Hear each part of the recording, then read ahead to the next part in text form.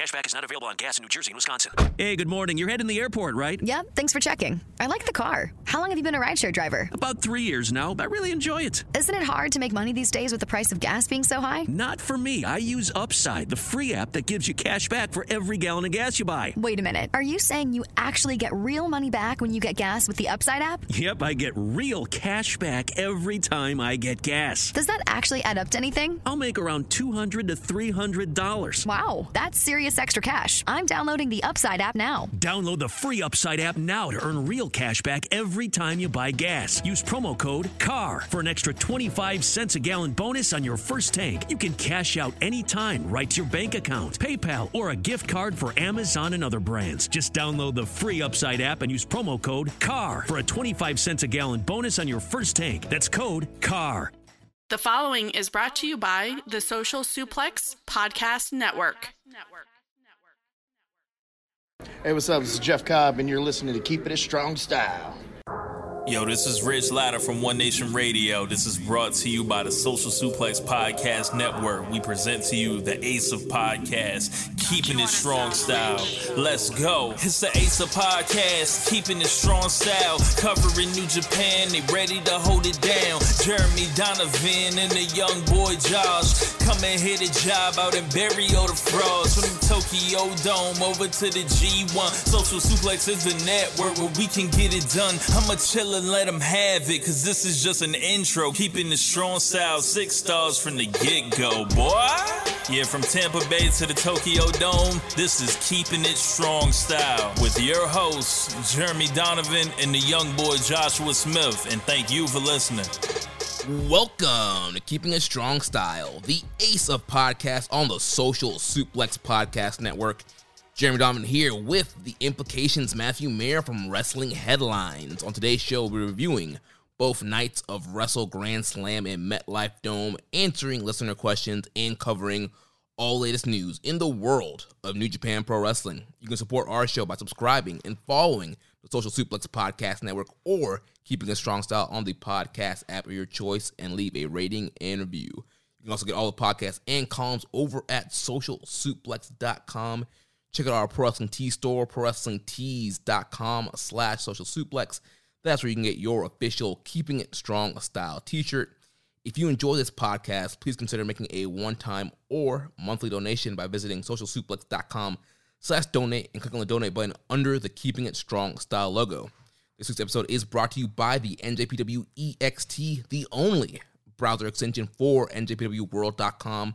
with features like dark mode, improved translations and layouts, custom and shared playlists, synchronized viewing parties, and much, much more. It takes NJPW World to the next level. You can visit njpwext.us today for details. And like you heard in the intro, Young Boy is not here this week. Unfortunately, had a death in the family, so he's going to be out for this week. And we're going to kind of take it week by week to see when he'll be available. So if you thoughts and prayers out to the young boy and his family. Give him your thoughts and prayers, guys, this week. And always tough stuff when that comes to loss and family. But I got my man Imp here from Wrestling Headlines here to come on and talk about Wrestle Grand Slam and all stuff happening in New Japan. Imp, how you doing, man? Knackered. Bloody knackered. Yeah, this is we're 2 days removed from AEW All Out. I covered it for Wrestling Headlines, and I went live at 5:30 in the morning. So yeah, not recovered. And it makes sense that because I do the Raw reviews as well for Wrestling Headlines. So I wrapped up that about an hour ago. So this is my therapy. This is my recovery. Talk about New Japan. I don't know how much of a recovery it's going to be. We're all about that Dick Togo booking. Oh, give us that evil. Yeah. Oh, man. Yeah, dude. We have a lot of stuff to talk about here with these two Wrestle Grand Slam shows. Before we get into that, real quick, for any new listeners, give your plugs and tell them where they can find you online. So I am at the Damn Implicat, as damn as in damn, over at Twitter. I don't know what that's at. I don't know why I can say that. And I've checked for New Japan when I go, damn, that's not Farouk, that's Chono. Chono when he goes, god damn. That's it. It works both ways. Also, my columns over at Wrestling Headlines. My latest one, The NXT Era is Dead, went viral on Facebook, which was a very weird feeling. And Facebook people are weird. So, I got called an idiot by a lot of people. Well, what if NXT's not dead? What are you talking about? I said the NXT Era is... Can you read? It's fine. The answer is no, they can't. It's fine. But yeah, also Wrestling Headlines on their YouTube channel. I review Raw, I review pay-per-views when I can. I myself have struggled recently. My father had a heart attack the week of Money in the Bank, so I've just been taking it week by week. He's fine. He's relatively fine now, but that just means I've kind of struggled to find consistency. I've not done like a pay-per-view review. All that was my first one since WWE Backlash WrestleMania, or WrestleMania Backlash, whatever they call it there. So yeah. So I've been a bit 50. I should be back on it now. I'm getting like a new schedule. I should be doing Dynamite as well this week as well. For the first time, an AEW review. Oh, God. Yeah, as you can tell, hyped about AEW.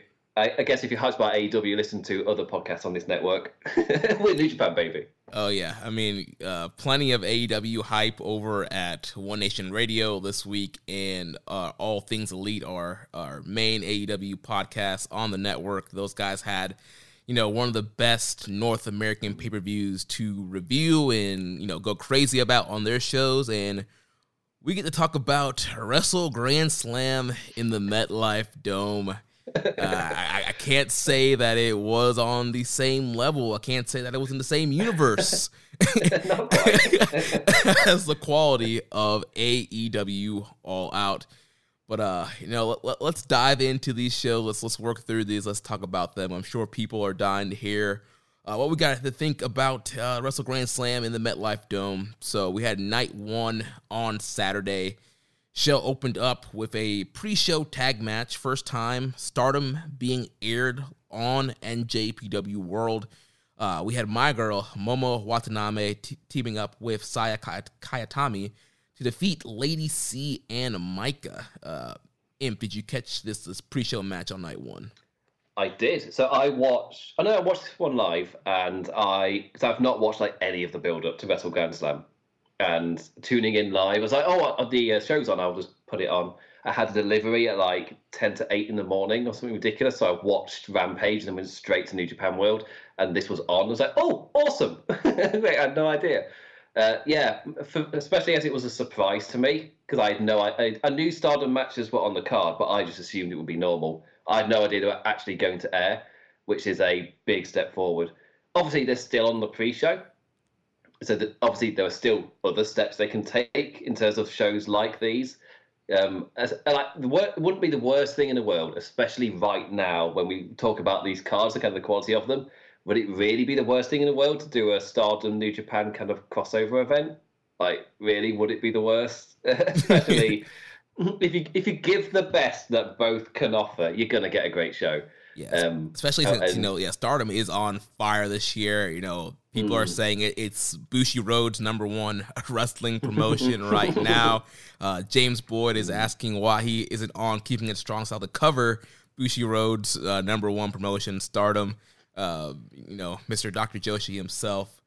But yeah, Stardom has been excellent this year. They're in the middle of the 5-star Grand Prix, and if you're interested in learning more about Stardom, I highly recommend. Like I said, listening to One Nation Radio. They have a Stardom segment every week at the end of their show. Plus, you can hop in our Discord. Link for that's in the show notes, show description for this show. Jump in the Stardom channel, the One Nation Radio channel. I'm sure Rich, James, all the Joshi fans in there would love to get you educated and get you up and going on Stardom. Yeah, I'm at that point where, in terms of, because I don't check it out super regularly. It's just every now and then if I hear something, I would say if I hear something good, that's pretty regularly I do. But I'm at that point now where it's not great for a podcast where if I see them on the screen, I'm like, oh, I like, you're good. You're really good, you are. But if you tell me their name, it resonates nothing. I've not learned their names yet.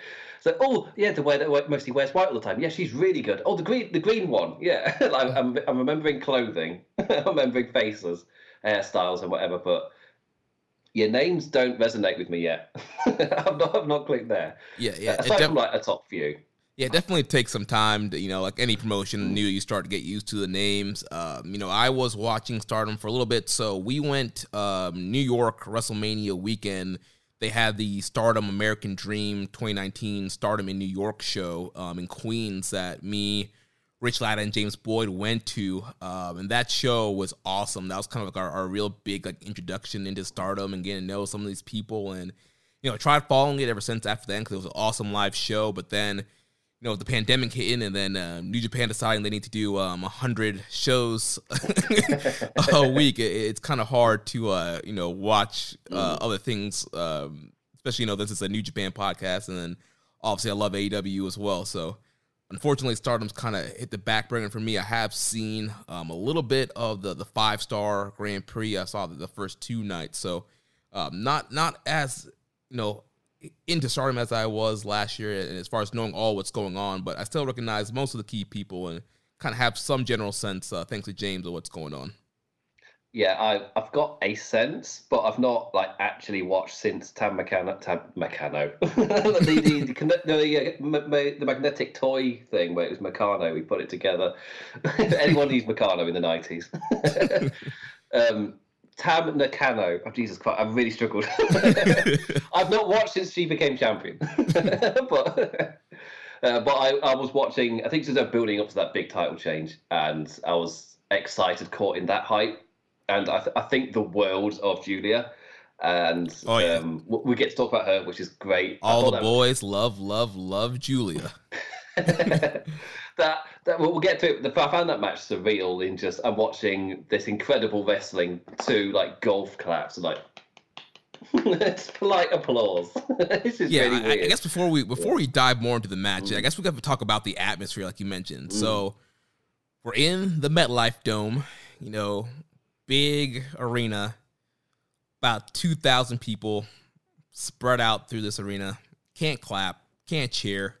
Can't make any noise. Well, they can clap, but they can't cheer. They can't make any noise verbally. Man, just rough. Yeah, it was. I guess in terms of these shows and everything, I'd give it the subtitle. Okay, then. It's not really. The shows didn't feel like there's much of a purpose. In terms of was there really a big demand for these shows? And then you look at the way that there's the whole atmosphere there. It never really broke through into proving the necessity for their existence, which is quite a bar. I guess from their standpoint, I know that they had announced the Wrestle Grand Slam stuff in May, and that got pushed back, and then they did do the makeup Tokyo Dome one, so I guess they want to do another makeup show, and I guess not want to false advertise and kind of fulfill this big dome show that they promised. But at the same time, if you're going to do this show and it's only going to be, 2,000, 2,500 people, what's the point? And I get from a business standpoint, with the pandemic, they have X amount of, tickets that they need to sell to recoup from what they lost in pandemic. But if it's going to be 2,000, run a smaller building. I don't know, go to Osaka Joe Hall, do some other arena that has a less capacity, so it doesn't look as bad if you're only going to have 2,000 people in there. And 2,000 people that can't make noise. So the atmosphere, it escapes anyway. As we've heard people talk about WrestleMania, the wrestlers themselves say it's really hard to judge whether a match is working because the sound just escapes. And to have that with a small crowd, it must be just so weird. Just especially for when they booked it for a big dome show and then they can't cheer. Anything like that. So it's not like an independent in America where I'm talking about a big open venue type thing, because there'll be fans there, they'll be making noise, they'll be responding to what's happening. Whilst this felt more like, it's respectful Japanese fans applauding what they see, but without the verbal stuff. But it's literally just golf claps. It's really weird. I found it really difficult to get into.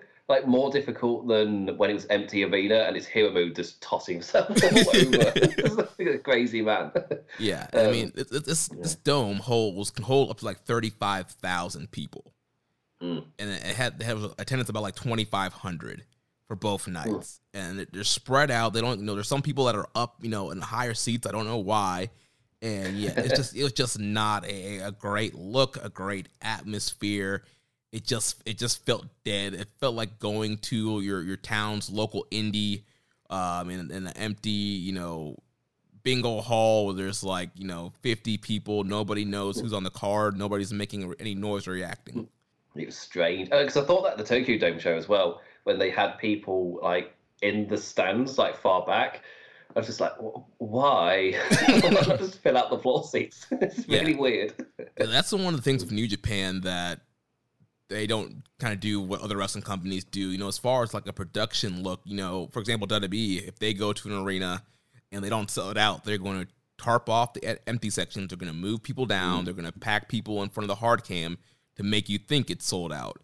Just like when we went to G1 in Dallas. Also, they did not sell that show out. There's still a good-sized crowd. They could have moved more people down. They could have tarped it down. They could have built a bigger stage to kind of help fill out the arena, but they didn't do that. And so same thing here with MetLife Dome and Tokyo Dome. Even in Korakuen Hall, for some of the shows that they've been running for Korakuen in the pandemic, you have people that are kind of randomly spread out through the arena. It's I get it. Maybe they paid for a certain seat or section, but just move them in, move them down, move them closer, tighten it up, and make it look like it's somewhat full, especially since we're not going to be able to get audible noise. At least the clapping can be more of a sound together and instead of all spread out.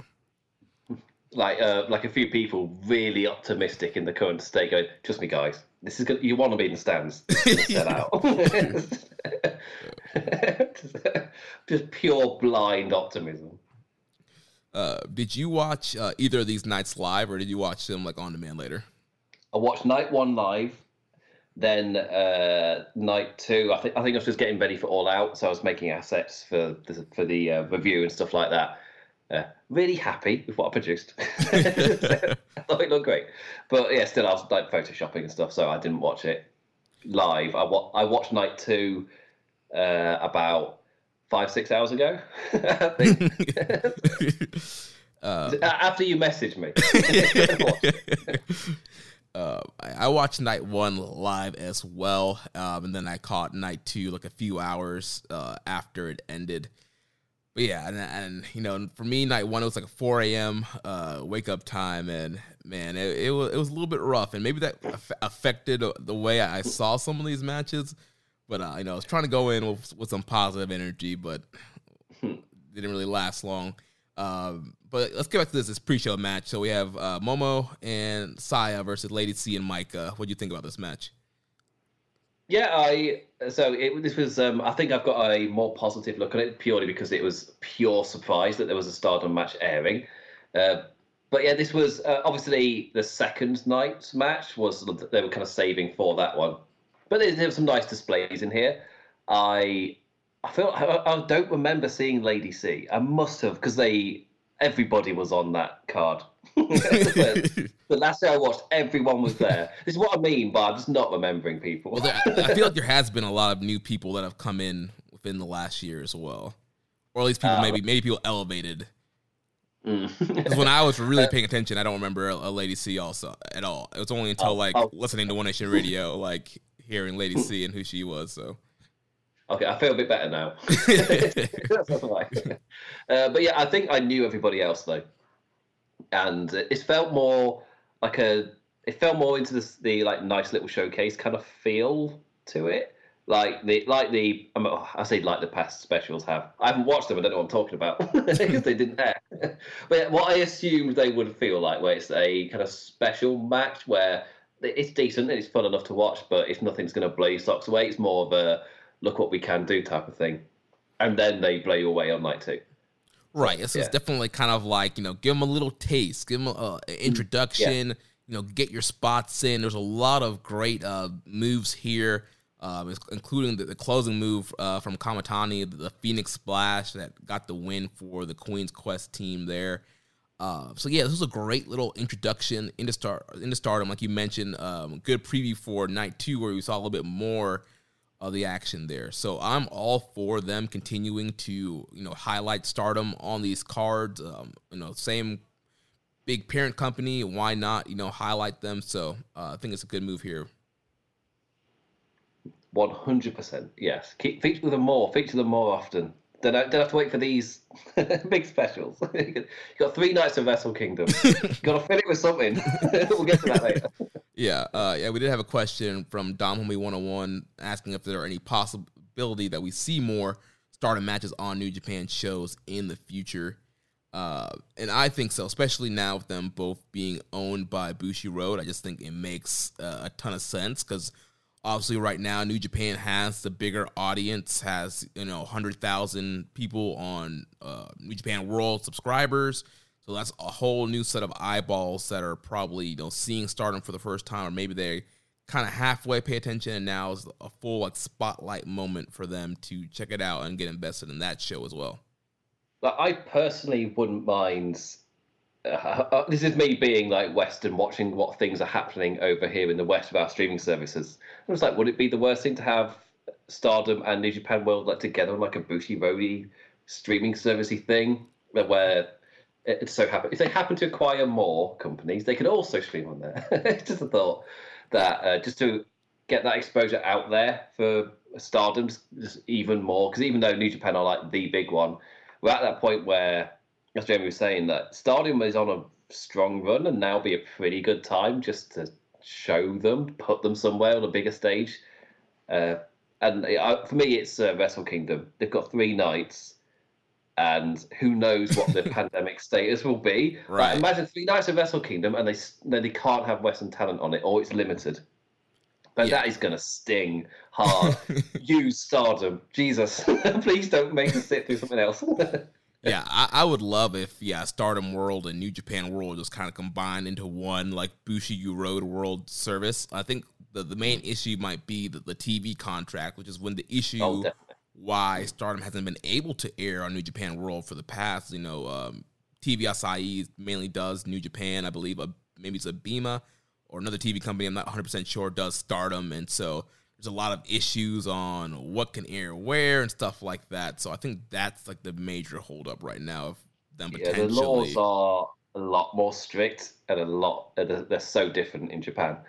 The copyright is, it doesn't compute with Western internet. It's the best way to put it.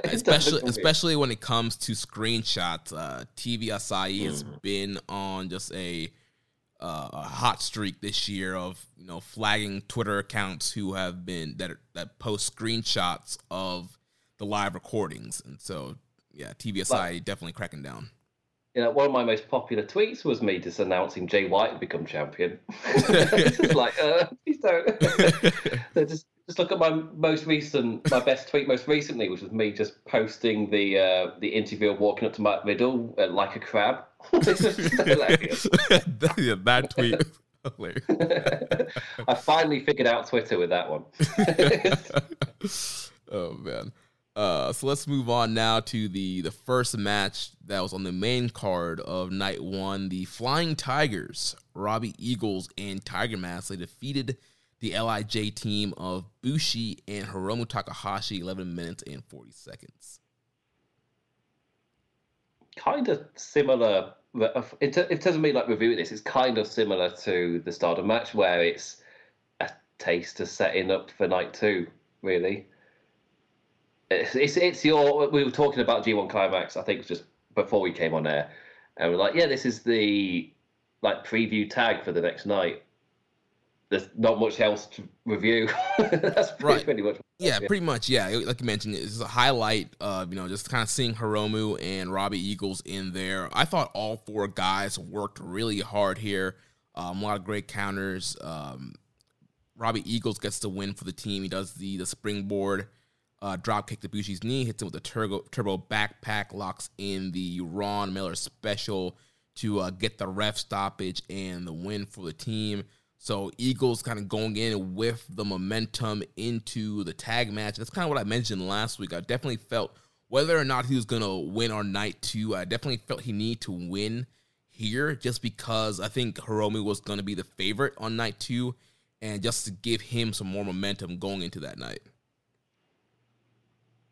Yeah, and it's set up well. Because the thing about these tag matches quite often, if you've seen the G1 as well, they'll have sequences and the wrestler will learn or they'll set up a thing they do in the match. It's like, what's going to happen here? We saw him reverse it the night before, that sort of thing. Little tidbits, which is why it's often worth watching these tag matches. Or with the G1, you get more out of the match itself if you were to watch this. That's why I compared it to G1 match. It's pretty much that idea, really. Yeah. So then the following match, we had the big grudge match, the battle of Roppongi 3K, the battle for Karen Sensei's heart. Sho versus Yo. Sho coming out, new look, new music. He defeats his former partner Yo by ref decision, 24 minutes, 41 seconds. So, and what do you think here, man? We have Sho, new music, new look. And the House of Torture rears its ugly head. Sho is now a part of the Bullet Club. What are your thoughts on this match, the angle, everything that went down here? Right, so there's a lot to address. It's fair to say, a lot. Right, so first off, what is that face Sho is pulling? What is he doing? It's like he's. The way he pulls it is like he's trying to focus on like two things at once, but your eyes can't do it. So it's like one's like, ooh. It's really weird. Like he's got a lazy eye. It's really strange. I don't know what he's doing. It's the evil school of just go a bit emo with it. It's Sho, but it's the emo version of him. The hair's kind of just down a bit more across, and he's wearing dark clothes now. He's a bit of a goth, and he's just slower with it. It's the recent heel turn. Whilst I'm figuring this out, I'm just gonna do everything I do normally, but slower, with more stomping and pull a face at the crowd in between doing moves to really slow it down. So it's then there's the House of Torture, which is. A whole thing in it. I feel like I want to talk about Sho, talk about the match, and then I'll get to House of Torture. Okay. But yeah, so in terms of presentation of Sho, he's when the match actually happens, like he's still Sho, and obviously it was great. I like this match. It wasn't anything groundbreaking or insane, but for me, it fulfilled the purpose it set out to serve. And I'll give it applause for that. Yeah, I like the match also. I know I saw a lot of people kind of not as high on the match, and also we had the angle and the ref bumps and the interference at the end. But I thought the match started off really hot. You had Yo coming out there, and they're going straight at it. You know, a lot of times in other companies we see grudge matches, and they start with a collar elbow tie up, and they're slapping on a headlock for 10 minutes. It's like this is supposed to be a blood feud. So these guys came out here, they were swinging, very hard hitting towards the beginning, very aggressive. And then getting to the middle of the match, it definitely slowed down as Sho was working over the arm and just kind of really grinding Yo down and getting heat. And I thought the end kind of picked back up until we got the angle, but I still thought like this match was more of like an extended angle than it was like a blow-off match or anything. Yeah, that's quite good. Because after I finished it, I was like, I would have no idea how I would rate that, because I still enjoyed it and I was still giving it thumbs up for what it accomplished. But I don't know how I would definitely. Yeah, that's a good way of explaining it. Is like the extended kind of angle. But yeah, it's mostly thumbs up, and I guess a lot of the negatives come from the House of Torture stuff more than the match itself. Right. And that shows different presentation. Obviously it's early days. It's pretty early.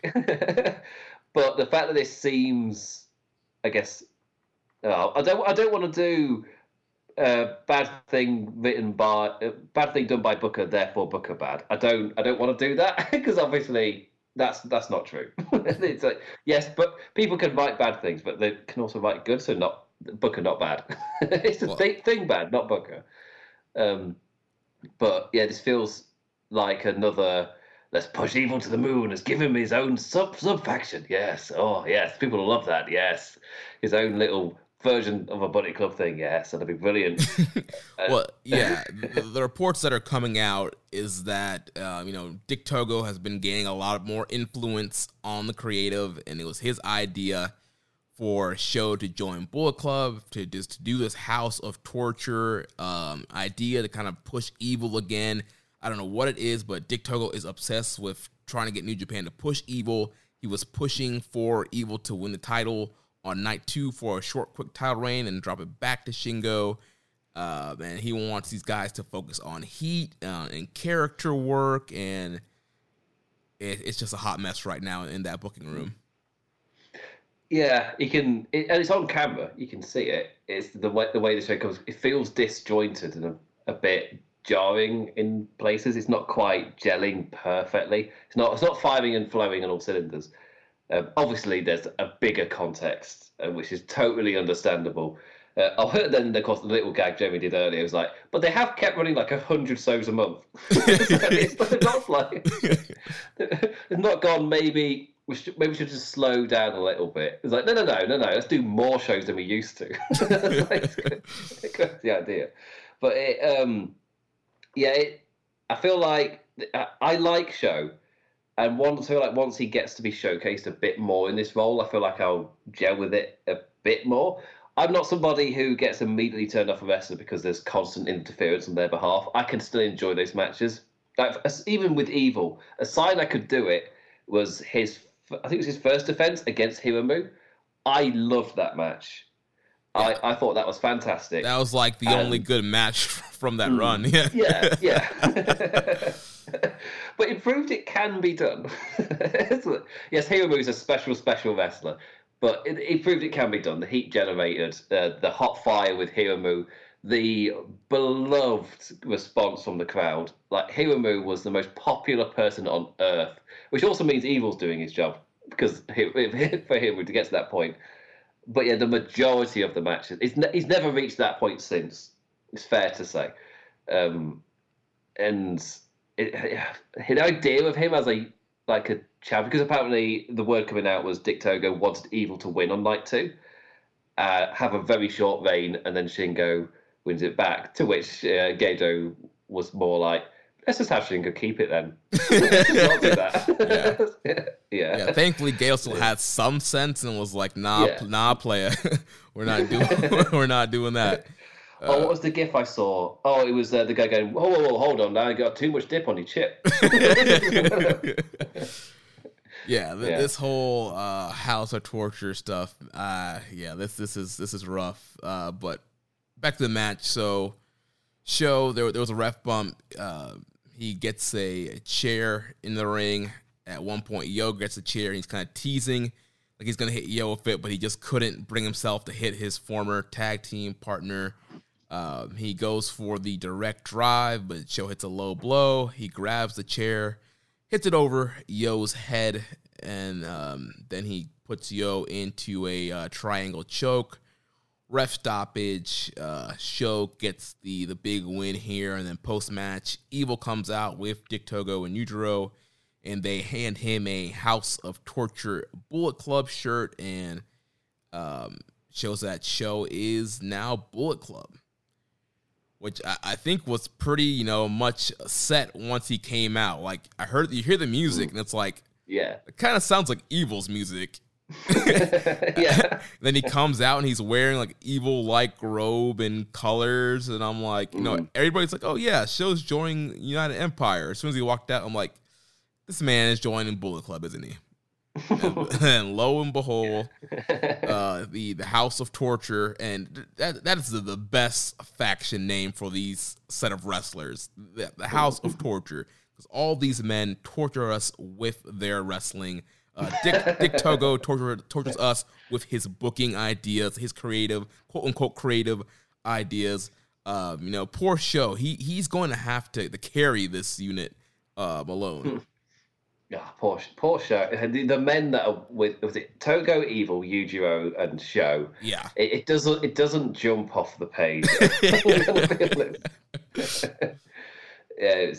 I mean, yes, a show feels like the highlight of that little group, and if it elevates show, I'm not. It's like, if it serves its it's one of those things again. If it serves its purpose, can I go too crazy on it? But then I think how many evil matches are going to have to sit through this G1? It's like, right. Yeah, I can whinge. I'm British. We're born for this. Yeah, and the reports are saying, too, and a lot of this comes from voicesofwrestling.com. Joe Lanza, you check out his Patreon there. He gets a lot of inside news going on in the wrestling world. And so part of that report was talking about, Show also kind of being, not totally thrilled to join Bullet Club and have to do all this, cheating and shenanigans, but at the same time excited to get the singles push. And, Gato was kind of reluctant on breaking up Roppongi 3K.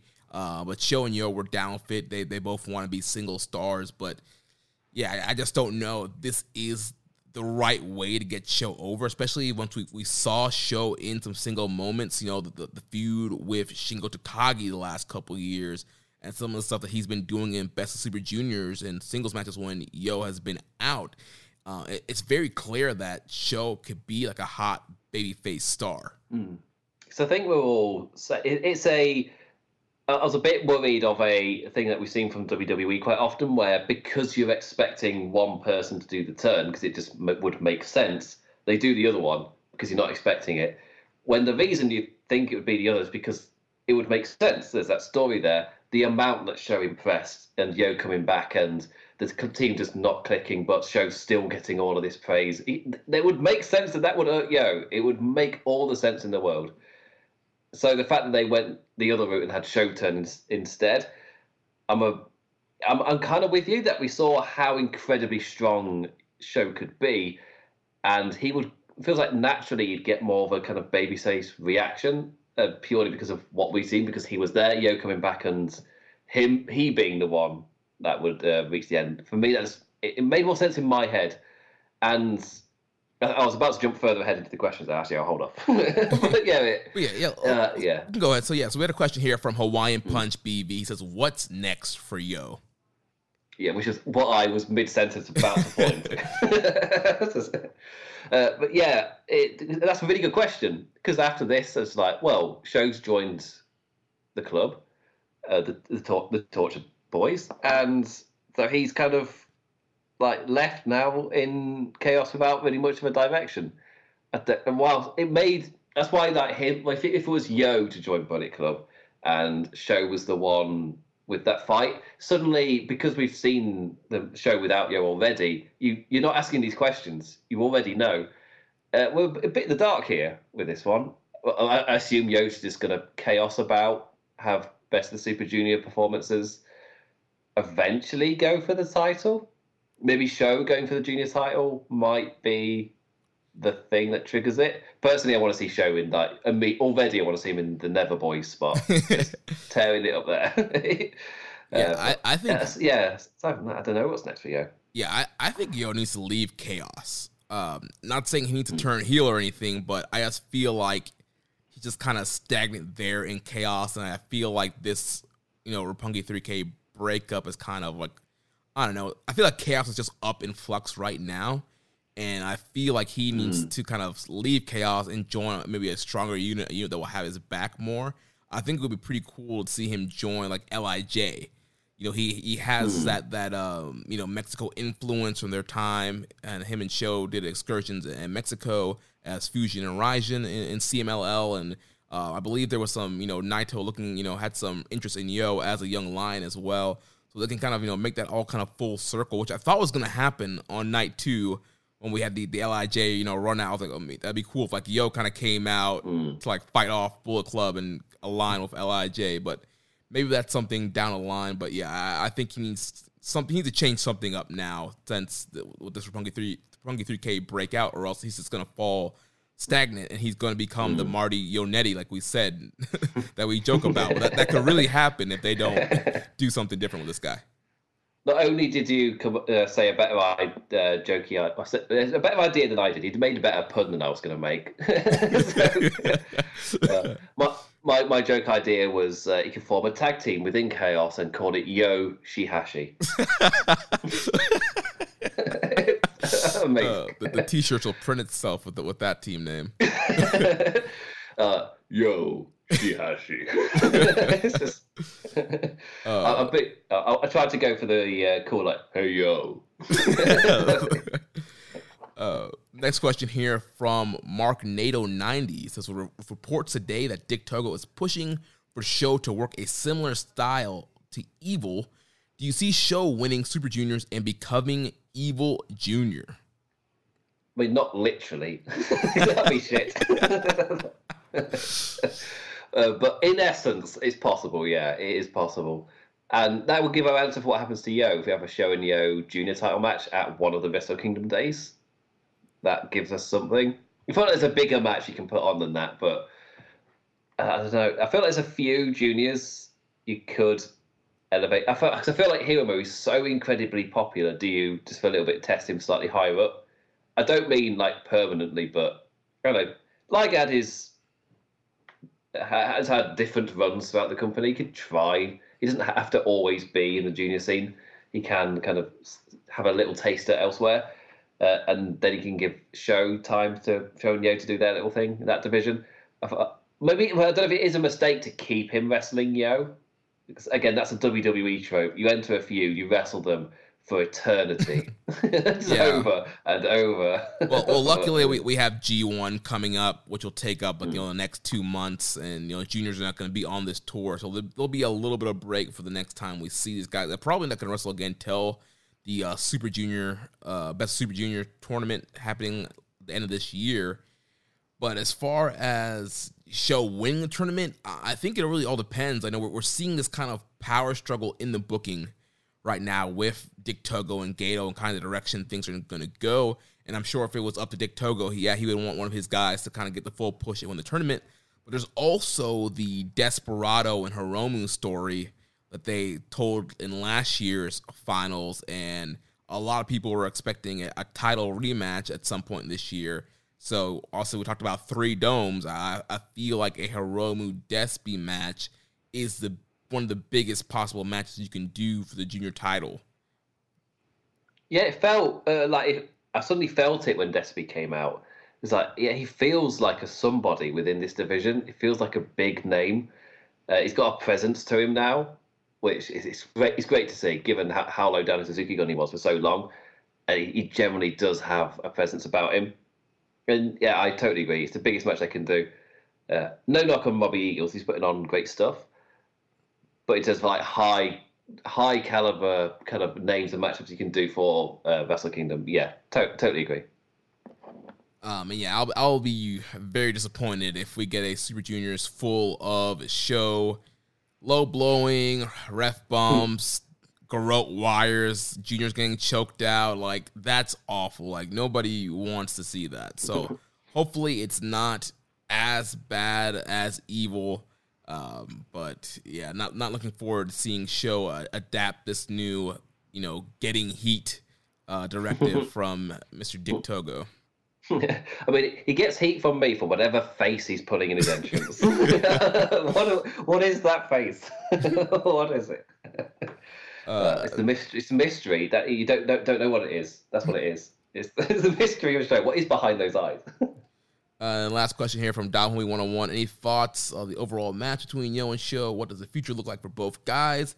And which was better between Prince Devitt versus Kitaguchi at Invasion Attack 2014 or Show vs. Yo at Wrestle Grand Slam? Oh, that's hard. I mean, Prince Devitt and Taguchi had an atmosphere. And I think that's just going to automatically elevate it. And plus, Devitt turning on Taguchi is what caused AEW to happen. So, yeah. So long-term storytelling. That whole feud is responsible for the hottest North American company right now. So, I'm gonna go with that match. But yeah, like you mentioned, it doesn't have the atmosphere. There's just so much different going on in 2014 that's happening right now in 2021. So yeah, I would go with Devitt and Taguchi. And we kind of already gave our thoughts on the match. And going forward, I think, like I said, I think Yo just needs to do something else and shake it up and really do something to break out. And it seems like Shows is going to be stuck, being the, head Bullet Club heater in the junior division.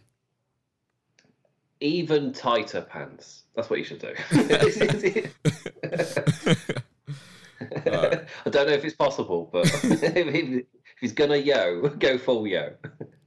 Well, let's talk now about the KOPW I Quit match with Toru Yano defeating Chase Owens 28 minutes and 3 seconds.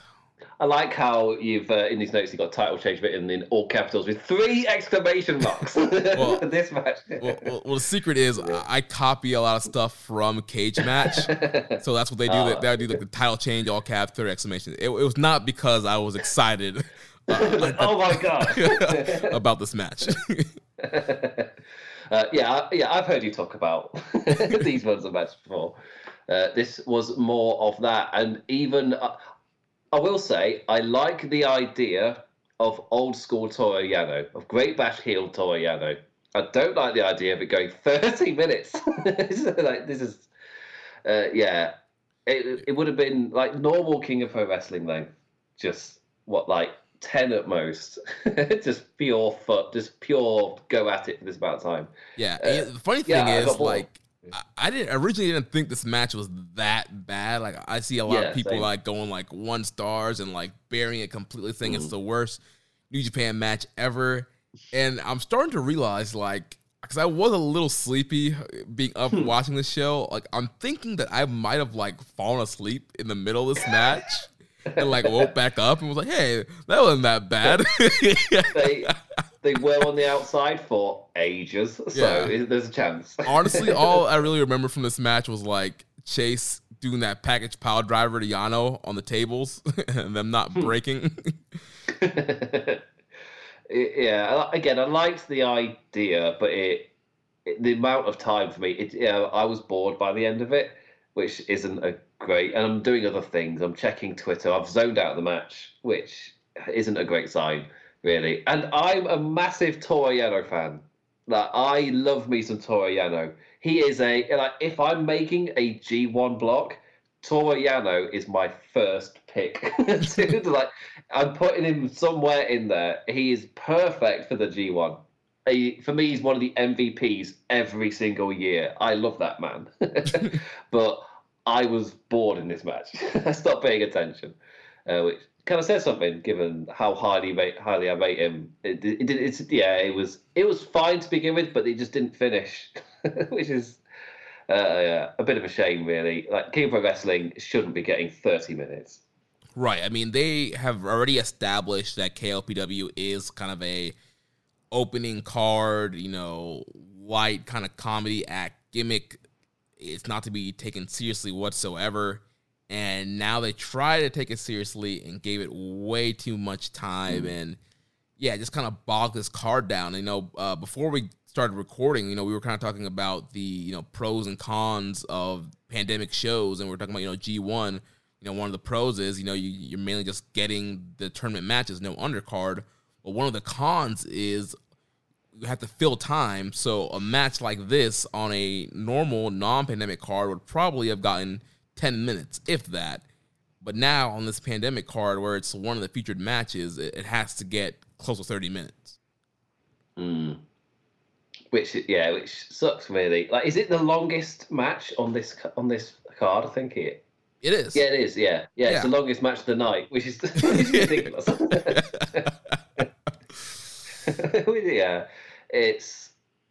It didn't warrant a time that long. And again, my kind of side in that is I zoned out. It slowed down a bit too much for me. Yeah, and I'm pretty confident I fell asleep in the middle because I've had to because I was like, this wasn't so bad. I keep seeing reviews. And I'm like, I don't remember half of this stuff. Oh man, this was not good.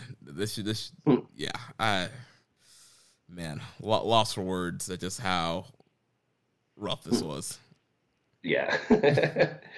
Not great, no. We had a question here from Hawaiian Punch BV. He says, Yano almost gouged out the eye of Chase Owens. Will we see a future matchup with Tyler Black in an eye for an eye match? And I wrote next to it in the in the notes, just yes, yes. That is the next step. It's King of Pro Wrestling. There's a time and a place for a silly gimmick like that, and King of Pro Wrestling is that time and is that place. you can do it. Yeah. So, for those who didn't see it, Yano, he pulled out a pair of scissors, kind of linking back to the Great Bash Heel days where he cut Hiromu's hair as a young lion, and he was threatening to gouge out Chase Owens' eye with the scissors, which Chase finally said he quit. So yeah, I mean, at this point, you might as well let's get Seth Rollins on a plane. Let's do this eye for eye match here. Main event. Surround the ring with spiky things. Just let's go. Main event of the third night of the Dome. I mean, it's Tyler Black. You promote that. Next question here from Zach Porter. This is actually supposed to be up on the Bullet Club match with Sho and Yo. This factoring in the formation of House of Torture, would you say that Yo was the real winner in losing the show? I mean, the fact that we were saying we can't see any direction for him, what does he do? Probably not, I guess. I mean, once the junior tags, and once we get towards that run towards Wrestle Kingdom, we'll see. We'll see. I don't know if Sho might lose a bit of momentum if, like we were saying, there's that fear of just he becomes Evil Junior and he just does what Evil does, and this match has just become a bit. That's the worry. That's the worry. I feel like the other Bullet Club members that show how to integrate it really well, like El Phantasmo and Taiji Ishimori, which you get to talk about later. They integrate doing the heel stuff really well, but without going a bit too far the other way, which kind of Evil does. They show the balance can happen. So fingers crossed. Yeah, I mean, I think Yo could end up the winner here, because even if Sho does have some good matches and he kind of integrates the cheating, kind of like you mentioned, like ELP and Taiji doing their matches, he's still going to be bogged down with the House of Torture. He's still going to be associated with Evil and Dick Togo and Yujiro, and you're guilty by association. So the whole reputation of those guys are going to bring him down no matter what he does. So I think in the end, Yo does end up winning. He can have good matches without interference and cheating and telling a story and making quote unquote moments. So yeah, I think Yo might be the winner here. He also asked, would you consider Okada the worst faction leader, considering all the, no pun intended, chaos that's happened under his watch? Examples of Jay Gato leaving, Roppongi 3K split, and Bill just being himself, etc. He sucks at spotting someone that would turn on him. Like, really? You recruited Jay White? Really? you deserve that one. In kayfabe, I guess yes, because people keep turning on him. Or is he so good that people want to make a name for themselves via him? I think Okada is the New Japan version of Sting, where people just kept trusting Lex. Yeah. I don't know. Like we've been saying for the last year or so, Chaos has just kind of been up in flux. Doesn't even really feel like a faction. You really don't see them kind of as a unit, really. I mean, you kind of have the six-man champs doing their own thing. Okada's doing his own thing. Robbie Eagles is doing his own teaming with Tiger Mask, Junior Champ. Like, they're all over the place and not really like a collective unit. So, we talked about, Yo leaving. I just think there needs to be probably just a whole shakeup in the faction system. And I think Chaos just needs to either like kind of blend into Hantai, which pretty much is already doing, or like, you have somebody with another person turn within Chaos, but takes over the group and boots Okada out. Like, in terms of like the structure of it as well, I think in terms of Evil as well, I have him split from Bullet Club. So I don't, especially when Jay gets back. What you got? That's the caveat there. You can use him right now to kind of keep the group alive, give them a bit of purpose. But once Jay can be fully back, then I don't quite see the point of Evil being in the group. And I'm not a massive fan of a faction having sub-factions within it. You've reached a point then. You've gone too far, NWO. Just rein it back. Yeah. Or split them off for me.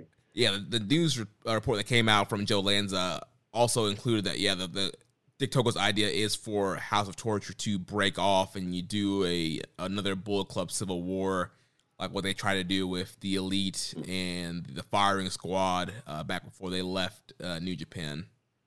Because I mean, I look at other stuff and like the people Jay White's recruiting, like for Bullet Club and his version of Jay White. I thought his version of Jay White, his version of Bullet Club, like Chris Bay is a fantastic recruitment. He is amazing.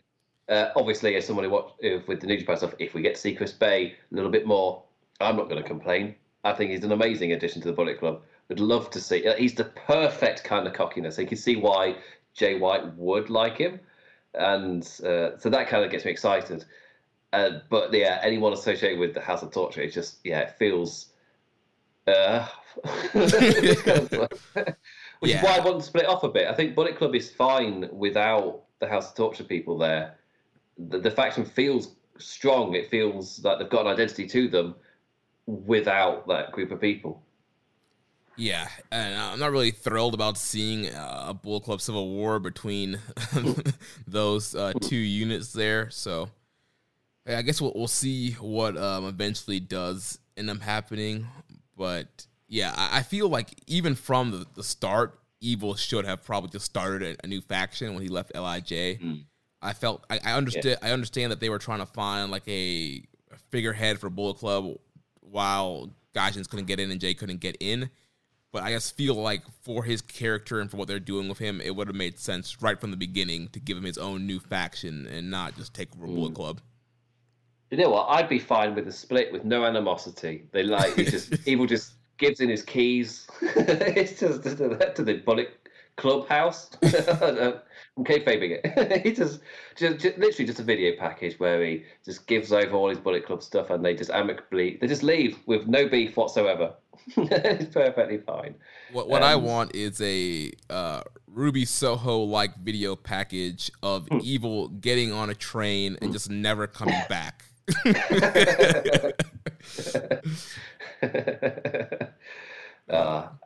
Leaving the other three in disarray. What do we do? No, take Dick Togo with him. Let's move on to the semi-main event here from night one. We had the Aloha Maker, Jeff Cobb, with Great-O-Khan defeating Kazuchika Okada 27 minutes, 41 seconds. Yeah, I love these matches between these two. I feel like I'm already at this point where, because we saw this not that long ago, back in Tokyo, when I saw it, I wasn't hyped for this match, even though like it's Cobb versus Okada. Whenever they wrestle, it's great. But it's just because we've seen it so recently that I didn't really have any hype for it. And then they had a great match. A lot of it felt very similar to their last match. So again, nothing has really blown me out of the water. But then Okada is where he is in this company for a reason. You get to the final 5-10 minutes of the match and he just suckered right in. There's so many counters. It's going crazy. And then you have that ending of this special thing that New Japan do, which I have to slam on WWE for whenever I watch this. The wrestlers are having their match, and on this occasion, on their second match, Jeff Cobb was like, well, last time this happened, so I'm going to do something different this time. And he wins. Like, for me, this is how you 50-50 book. You do it over, if you're going to have two matches close to each other, still make sure it's months apart, not next week, and they don't then wrestle the week after either. and you have them like learn from the previous match. And I think that was my favourite part when it hit that final sequence and you saw similar sequences the last time playing out, but this time Cobb had learned and he adapted and did something new. And that's where the Okada special really comes in, because you think, oh, Cobb's countered it, but then Okada will counter back. And he hit an amazing string, and Cobb's got to really work for that win. I'm all in on whenever it comes. I just love Okada when he gets those final 5 minutes. It's so special, and on a stage like this against an opponent like Cobb, I really like that they gave him the win here as well. Kind of whilst we're saying this quite a bit, but whilst the leader's away, kind of re-establish somebody else. It sucks it's the kind of era we're in. Like this G1 is missing a lot of heavy hitters. You can sense it, but they're doing a good job of Jeff Cobb. If there's one bright side, it's that Jeff Cobb gets a bit of a beefy push off of this. Yeah, we've been talking about it all this year. Cobb's been absolutely killing it this year since turning heel, joining the United Empire. He's really figured out some of the stuff he was missing in his initial run in New Japan as a babyface. So yeah, I loving Cobb, and I love the Cobb-Okada combination. I do think the Tokyo Dome match was better than this match, but I think part of this, why I didn't like this match as much as part of it was the atmosphere. It was just so dead, especially after following that KOPW match. I think really kind of hurt many people's attention or just will to even get into this match. But I thought it was really good, and there was just a lot, like you mentioned, it's a lot of innovative counters. I love the spot where Okada's going for his signature dive over the guardrail, and Cobb just catches him in midair, then slams him down. That was an awesome spot, and Cobb has had a lot of just awesome moves like that, where he's just kind of catching Okada out of midair and just slamming him. Really strong. And I think I just talked about it already with the adaptations of Cobb and the way it fed into the ending. I was a massive fan of. Yeah, the huge avalanche tour of the islands from the top, followed by the regular tour of the islands. Yeah, that was a cool little finishing combo right there. Gets Cobb his first single win over Okada, and kind of a really big win for Jeff Cobb, and just kind of shows you where the company sees him right now. Because, at first he was just kind of a mid-card, never guy that will kind of go back and forth with Goto. Now he's beating the ace of the company. And like I said last week, I think he's going to be somebody to keep your eyes out for in G1. I think this is a year for him to make a run. I could see him potentially ending with 10, 12 points, being one of those guys that's at the top of his block. I can't tell if he's going to have the Ishii run or the true contender at the end.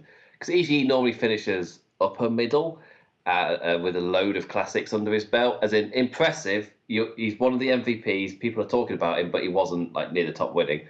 I can't decide if he's going to be that or he's going to have. I think he's definitely going to have the best G1 he's had so far. I feel like that's not with it. Not it's definitely going to happen. Yeah. Excited. And we had a question from Dom Homie 101. He said, the English commentary comments about Okada's lack of leadership. Is it possible that the comments could be a tease for a storyline in the near future? I mean, it does kind of feel like Chaos has served its purpose in New Japan. It's around because it's Chaos rather than it feels like it serves a strong purpose. It's there because it's there. And that's not always a great reason to kind of keep it there. It's there because they sell Chaos towels. Yes, Yano sells DVDs, which to be fair, probably continue to happen anyway. I mean, he can always create something new, do something else. It doesn't have to be purely Chaos. The ones that are more that Okada likes more specifically could kind of. To be fair, that's what Chaos mostly is nowadays. They're not want to be heavily recruiting. They're not like Bullet Club. It's fair to say. But they're not like LIJ either. I think one part of it is LIJ has such a strong identity that Chaos just feels a bit weak in comparison.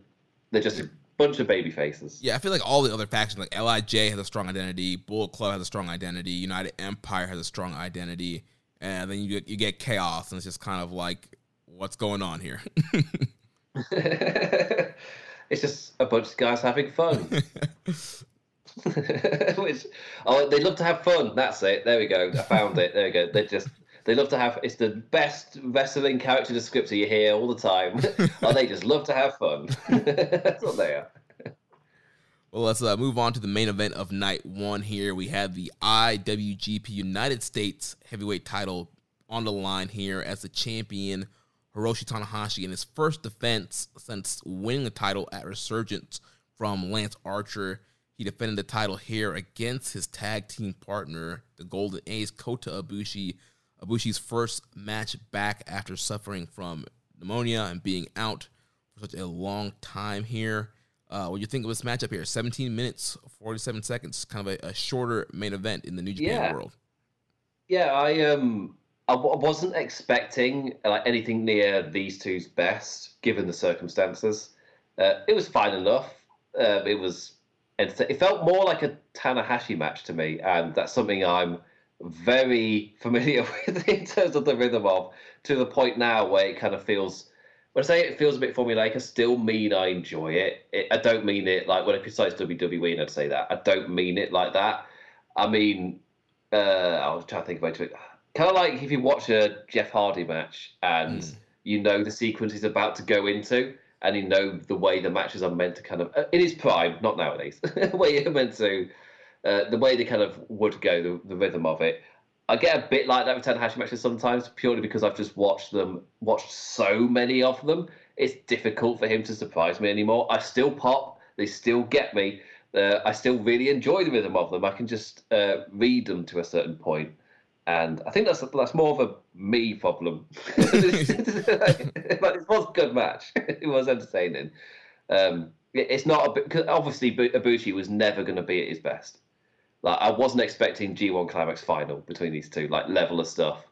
And I think it was a good idea to have it be shorter as well, especially as with the past two matches, I was a bit fatigued going into this one. I didn't feel massively up for it.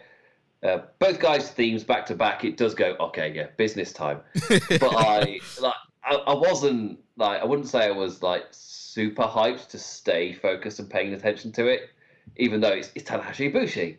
I think I was just a bit tired coming into it. I was like watching Kenny Omega Christian. It's like I'm just tired at this point. It's still good. I'm just a bit sleepy. Yeah, when you're on your 20th slice of pizza, it's like, yeah, this is still good, but I am so full. Yeah.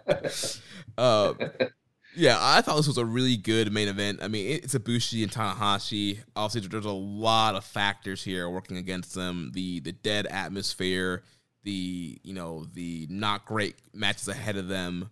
Ibushi coming off of a 2 month being off and, probably almost dying. I mean, beginning of this match, he was just crying tears of joy being in the ring. Both him and Tanahashi were crying. So it must have been, super serious with that sickness that he had.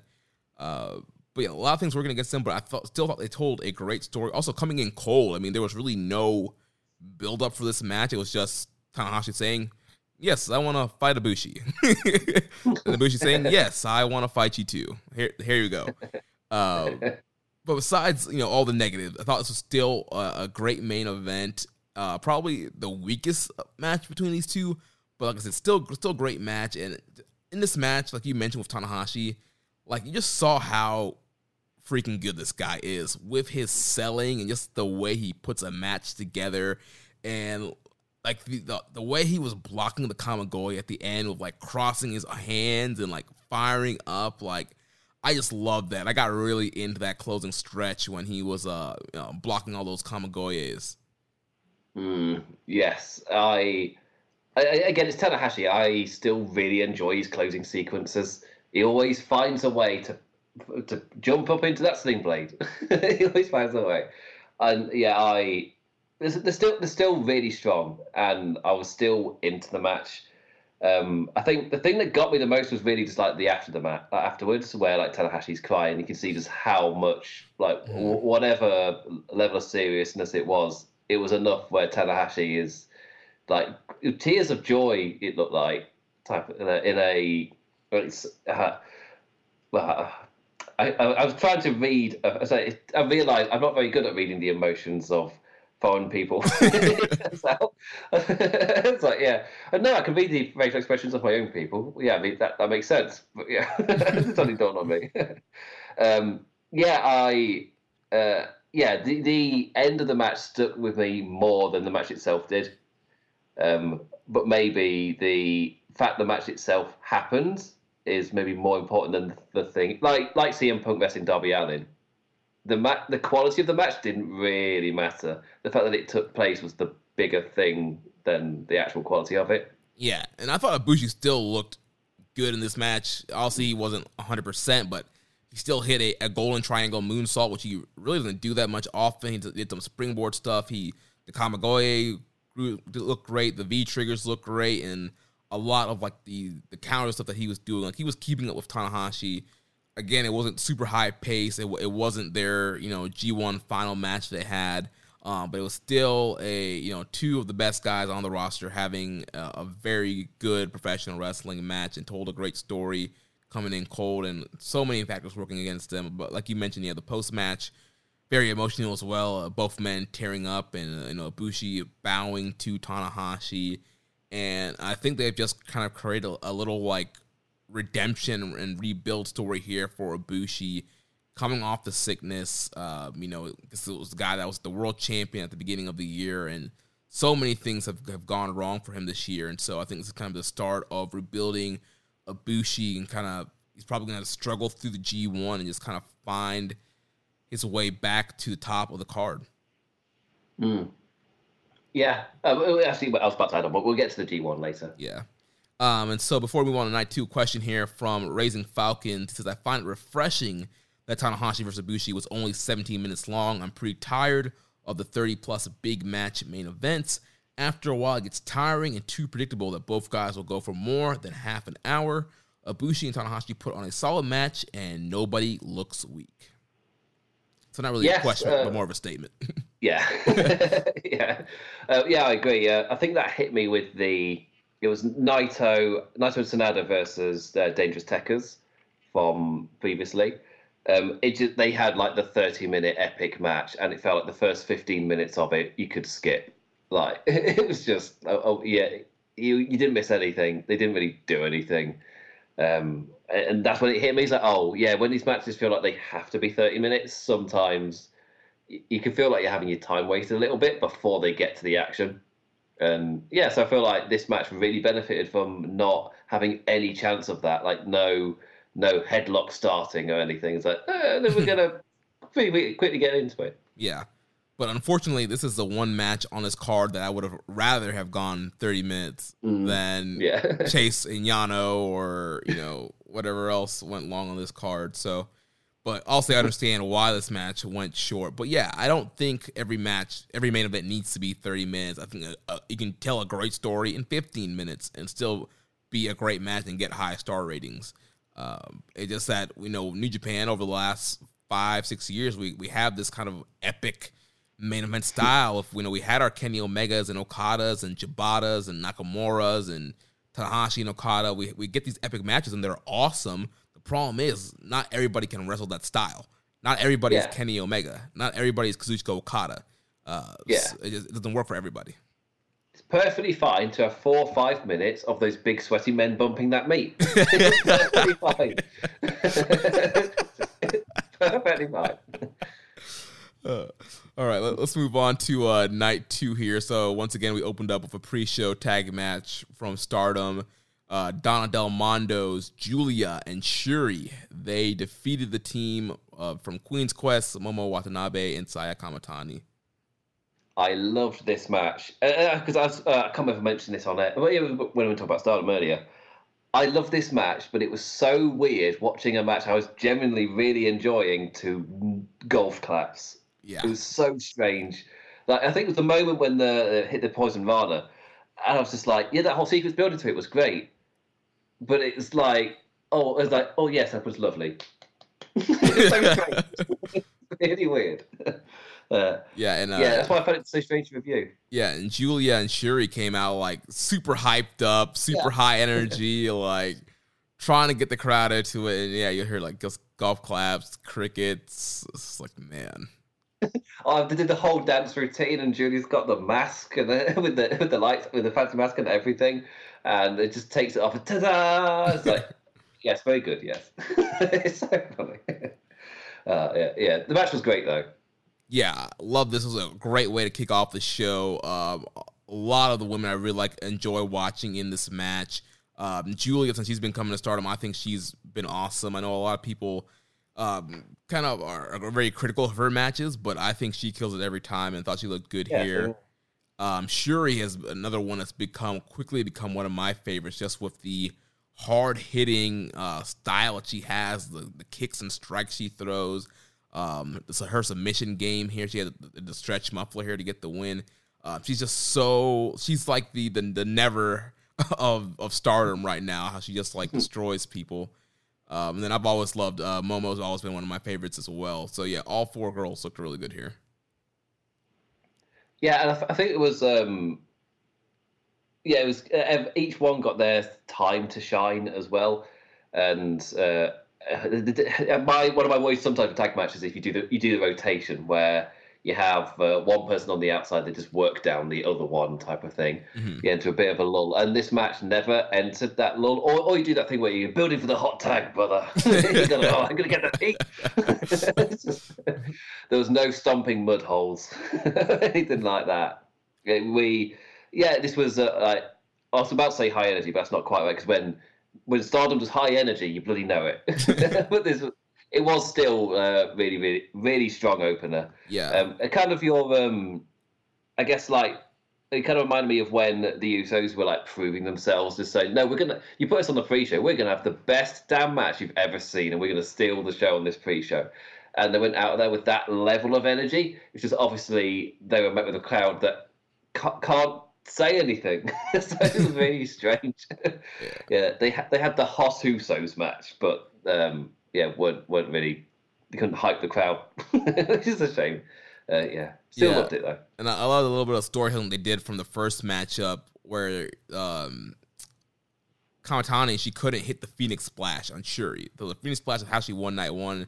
She was trying in the match to hit that on Shuri, couldn't get that hit, and that was ultimately the demise of the Queen's Quest team here. A beautiful Phoenix Splash as well. Oh yeah, it was amazing. Yeah, that's something I noticed with Stardom. They do moves you've seen before, but they performed so incredibly well. It's like, oh, this is what it's meant to look like. Oh, okay. So then the first match on the main card, we had the United Empire team of Great Okan and Jeff Cobb defeating the Chaos team of Kazuchika Okada and Tomohiro Ishii. Kevin Kelly put over Okan and Cobb like they were like future tag team dominators. Like, these are your future champions, guys. JBL putting over Chuck Palumbo. He's going to be a world champion, damn it. This is big. It felt like more fuel to the Cobb fire, and I guess Okan as well.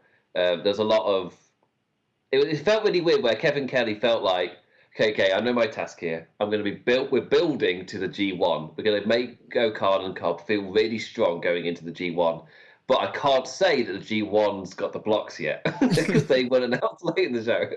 So he was building to a thing that wasn't announced yet. And they did a really good job. Obviously, in hindsight, look back at it and you go, oh, yeah, that's why this match was like it was. That's why the commentary was putting over the certain things that they were. But it's quite funny now looking at it. It's like, you were trying to build to a thing that he couldn't say that he was building to. So good stuff. Yeah, and I also think he's kind of secretly just kind of planting in our head just the dominance of them as a team, because I'm sure they'll be in the World Tag League, and they are the one team. I mean, you look at their records, our boy Chris Samsa pulling his stats. I mean, these guys have only had a few losses as a tag team this year, and they have not gotten a tag team title shot. So I can definitely see Cobb and Okan in the tag title picture around Wrestle Kingdom season. Well, that's the point, yeah. Because what do they do at Wrestle? That actually might be a really good shout for Wrestle Kingdom to give them their big beefy boy or their NXT main event. Oh, give them the title. I'd be down for that. It feels like a good next step in the United Empire's evolution to have those two team together and win some gold. Yeah. So the next matchup, we had the IWGP Junior Heavyweight Tag Team titles on the line. The Suzuki team of El Desperado and Yoshinobu Kanemaru defeated Bullet Club's cutest tag team, El Phantasmo, Taiji Ishimori, new champs, 20 minutes and 28 seconds. Yeah, I was wondering how this was going to go, given that they were both heels, but it means shenanigans galore. And I mean, New Japan does those matches really well. I think, I can't remember, it was Suzuki versus someone, and obviously the heel goes to brawl to the outside, and it's like, but you're against Suzuki. That's that's what he does. Right. If you can't take Suzuki to the outside, he'll beat the crap out of you. And this was like that similar idea of both teams are pretty cheeky. So it's just two different teams, both cheating, both coming up with different ways. And New Japan does this match really well. They know how to do heel versus heel. And this is another great example. This is so full of character, and I think that's we were talking about earlier with like the groups having identity. That really helps for a match like this. And I am all in on the El Fantasma gimmick, as in the whole thing with the shoe. I am stacking on it. Yeah. I love the way that commentary talks about it, the way they put it over, the way the wrestlers are like on the brink of complaining to officials. Like, I'm gonna send a worded letter. Yeah, the sudden death super kick loaded boot gimmick has definitely been a great wrinkle to ELP matches. I've always dug ELP. I think he is awesome heel, awesome wrestler. And yeah, this whole story of, wrestlers trying to reveal what's in the boot and it never gets your feel and always backfired. Well, it backfired here for Bullet Club, where ELP, the boot gets pulled off, and the Taiji and I think it's Despy, they end up in a tug of war over the boot, and then the boot ends up getting used on ELP. He gets knocked out, which leads to the Bullet Club team losing and Suzuki-gun regaining the junior tag team champions. And Desperado selling for the people in the people for some reason who bought tickets in those stands. He's selling for them, just screaming as he clutches his wrist that he's been broken. I really loved it. But my one note from this match, for the thing that it kind of made me laugh the most, or got the most out of me, was Chris Charlton. I told Jeremy that I'm going to mention this. So just part of the commentary, and Chris Charlton, for some reason, I could see what he was going for, but it felt like a bit that he didn't know how to escape from. Like, he's doing a bit of stand-up comedy, but he just doesn't know how to get out of it. Like, how do I leave this bit? Gonna wait for the laugh to die down, because I could have left there. I didn't though, did I? I'm still in the bit now. Like, I could have gone there. The laugh was fine. It died afterwards, but I've still not left it. I'm still in the bit. It felt like that. It's just constantly running on, and he was just for some reason just talking about you can train all sorts of things, but you can't train a face. You can train your biceps, you can train your calves. You can train your forearms. And he just started listing loads of different muscles that you can train. But you can't train a face. And then Kevin Kelly's like, and El Desperado with the jump. Just ignored it. It just made me laugh. He's got the politeness to him, Kevin Kelly. He's like, yeah, sure. And Desperado jumps. It just really made me laugh. It kept listing muscles. It's just like my favourite piece of commentary from the week. It's just the quote, put it, this laminate it. It's like, you can't train a face. Yeah. So we move on to the IWGP Tag Team title match in a three-way match here as Dangerous Tekkers, Taichi and Zack Sabre Jr. They defended the title successfully against the Chaos team of Hiroki Goto and Yoshihashi and the LIJ team of Sonata and Naito. 26 minutes, 43 seconds. This match also hurt with some of the COVID issues with the LIJ team having to be in quarantine because they were in contact with Bushi and Shingo, who tested positive for COVID a few weeks ago. And so they weren't really a part of the build this match. It was mainly all Tekkers and Goto and Yoshihashi. Yeah, and I guess you could kind of sense it with the commentary as well, because a big part of it was Goto and Yoshi putting over how strong they've been as part of the six-man. There's just something about this team. They're really special. And then I watched them wrestle, and the thing that popped me the most was they were just, I can't remember which person they were clubbing, but Goto and Yoshihashi's tag team was to just club someone over the back and then go, hey! I really like that. that really got a reaction out of me. I wouldn't say anything else like really stole my attention. It's like there's little things that I guess appreciated. And I guess the way I'd review this match is it was more of what we got previously with LIJ versus Dangerous Tekkers, but now with Goto and Yoshihashi now and then jumping in. It didn't leave that much of an impression on me. It was fine, I guess. I think it's the length of it as well. I think it's a big part of it. I know that it kind of they feel like they're carving an epic sometimes with these long tag matches. Mm-hmm. Just when is it going to end? They keep staying in, but I feel like the first half of them, I struggled to. I feel like I could skip the first 10, 15 minutes of these matches and it wouldn't make a difference.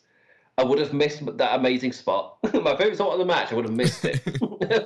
But the overall story of what's happening, they could get all of that across in like 2-3 minutes, and it goes on for quite a long time before hitting the awesome final stretch of just kicking out, staying in. Like, what is it going to take? Getting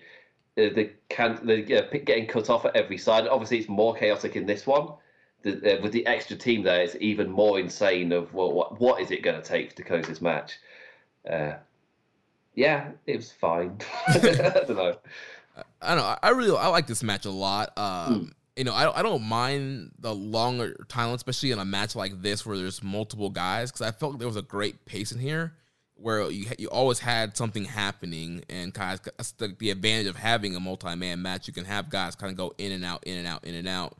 And I thought they did a good job of that. I mean, we don't really see a ton of 30-weight tag matches in New Japan, at least in the heavyweight division. We've seen a lot of multi-man junior stuff like the Bucks and Roppongi 3K and Red Dragon and all those guys, but really don't get that much stuff in the heavyweight division. And I thought they did a good job here of pacing it out, having everybody kind of doing something. There wasn't really a lot of lagging. I think there was a lot of great tagging in and out. Also, I think a lot of the focus on the story of Yoshihashi and Goto against Tekkers, and so there was a lot of stuff there. And then Naito Sonata kind of being that annoying fly that would kind of come in and kind of get in the middle of those guys. And so thought Naito looked great. Hit his top rope Rana. There's a lot of great double team with Yoshihashi and Goto, and like you mentioned, great closing stretch towards the end there where Taichi eventually gets to hit the Black Mephisto on Yoshihashi, and they retain the titles here.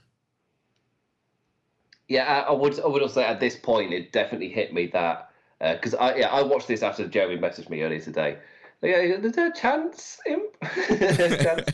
I had watched Raw. I've watched Raw, reviewed Raw with the writing to get it ready for later, and then done all the Photoshop and everything to do with that.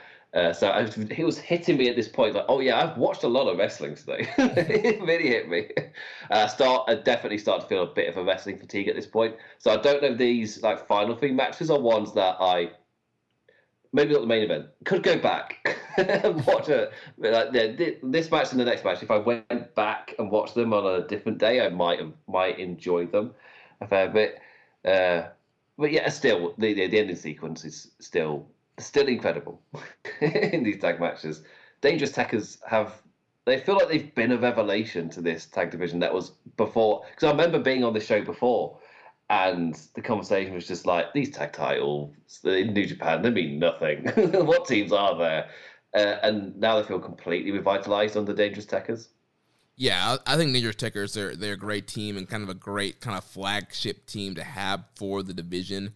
At the end of the day, I still think they can unify the heavyweight tags and the junior tags, have one overall junior tag division, especially right now with the pandemic and not even able to get a lot of teams in there. I think it would make a lot more sense. But yeah, I think Dangerous Tekkers have done good work, and it's been good to get new challengers in there like Naito and Sonata and Goto and Yoshihashi and mix some things up from the very long GOD feud they had at the beginning of the year. So then we move on to the semi-main event of the evening. We had the IWGP Junior Heavyweight title on the line as the champion Robbie Eagles defends against the ticking time bomb Hiromu Takahashi, 24 minutes and 7 seconds. Yeah, I'm a massive fan of the junior heavyweight style and its Hiromu. It's no surprise I enjoyed this. Eagles has had a fantastic year. Him becoming champion was just like a perfect feather on that cap. And now he's getting to really show it. And the fact he's continuing to win it still feels surprising that he's winning So they're slowly getting him over because he's facing like the big heavyweights. This division it's Despy next, and him continuing to win because Gato likes those longer reigns. He's not someone who wants to do too many short reigns. Dick, we'll keep on in mind what you proposed to him. But yeah, I really enjoyed this match, and I think it could be a surprise. Something about the junior heavyweight world where I'm just surprised when it's a submission win. I'm expecting something with like a big impact. Like I guess Hiromu's finishes, both of them have that big impact. There's something about them. They normally come right after a crazy sequence. But Robbie Eagles kind of brings a different kind of closing pace to the matches, purely because it's a submission. He's not doing a big flashy maneuver. He's not doing a big, big flashy in the sense of impactful, big slam or something. He's wearing them down and he's getting them to tap. And I appreciate that. I like having different with the champions. I like that there is that different feel. I highly rate Robbie Eagles. And obviously being friends with Sam Brown, so Sam, I can't say a bad word about him in any fashion. I'm going to keep Sam as a friend. I can't say anything else than that.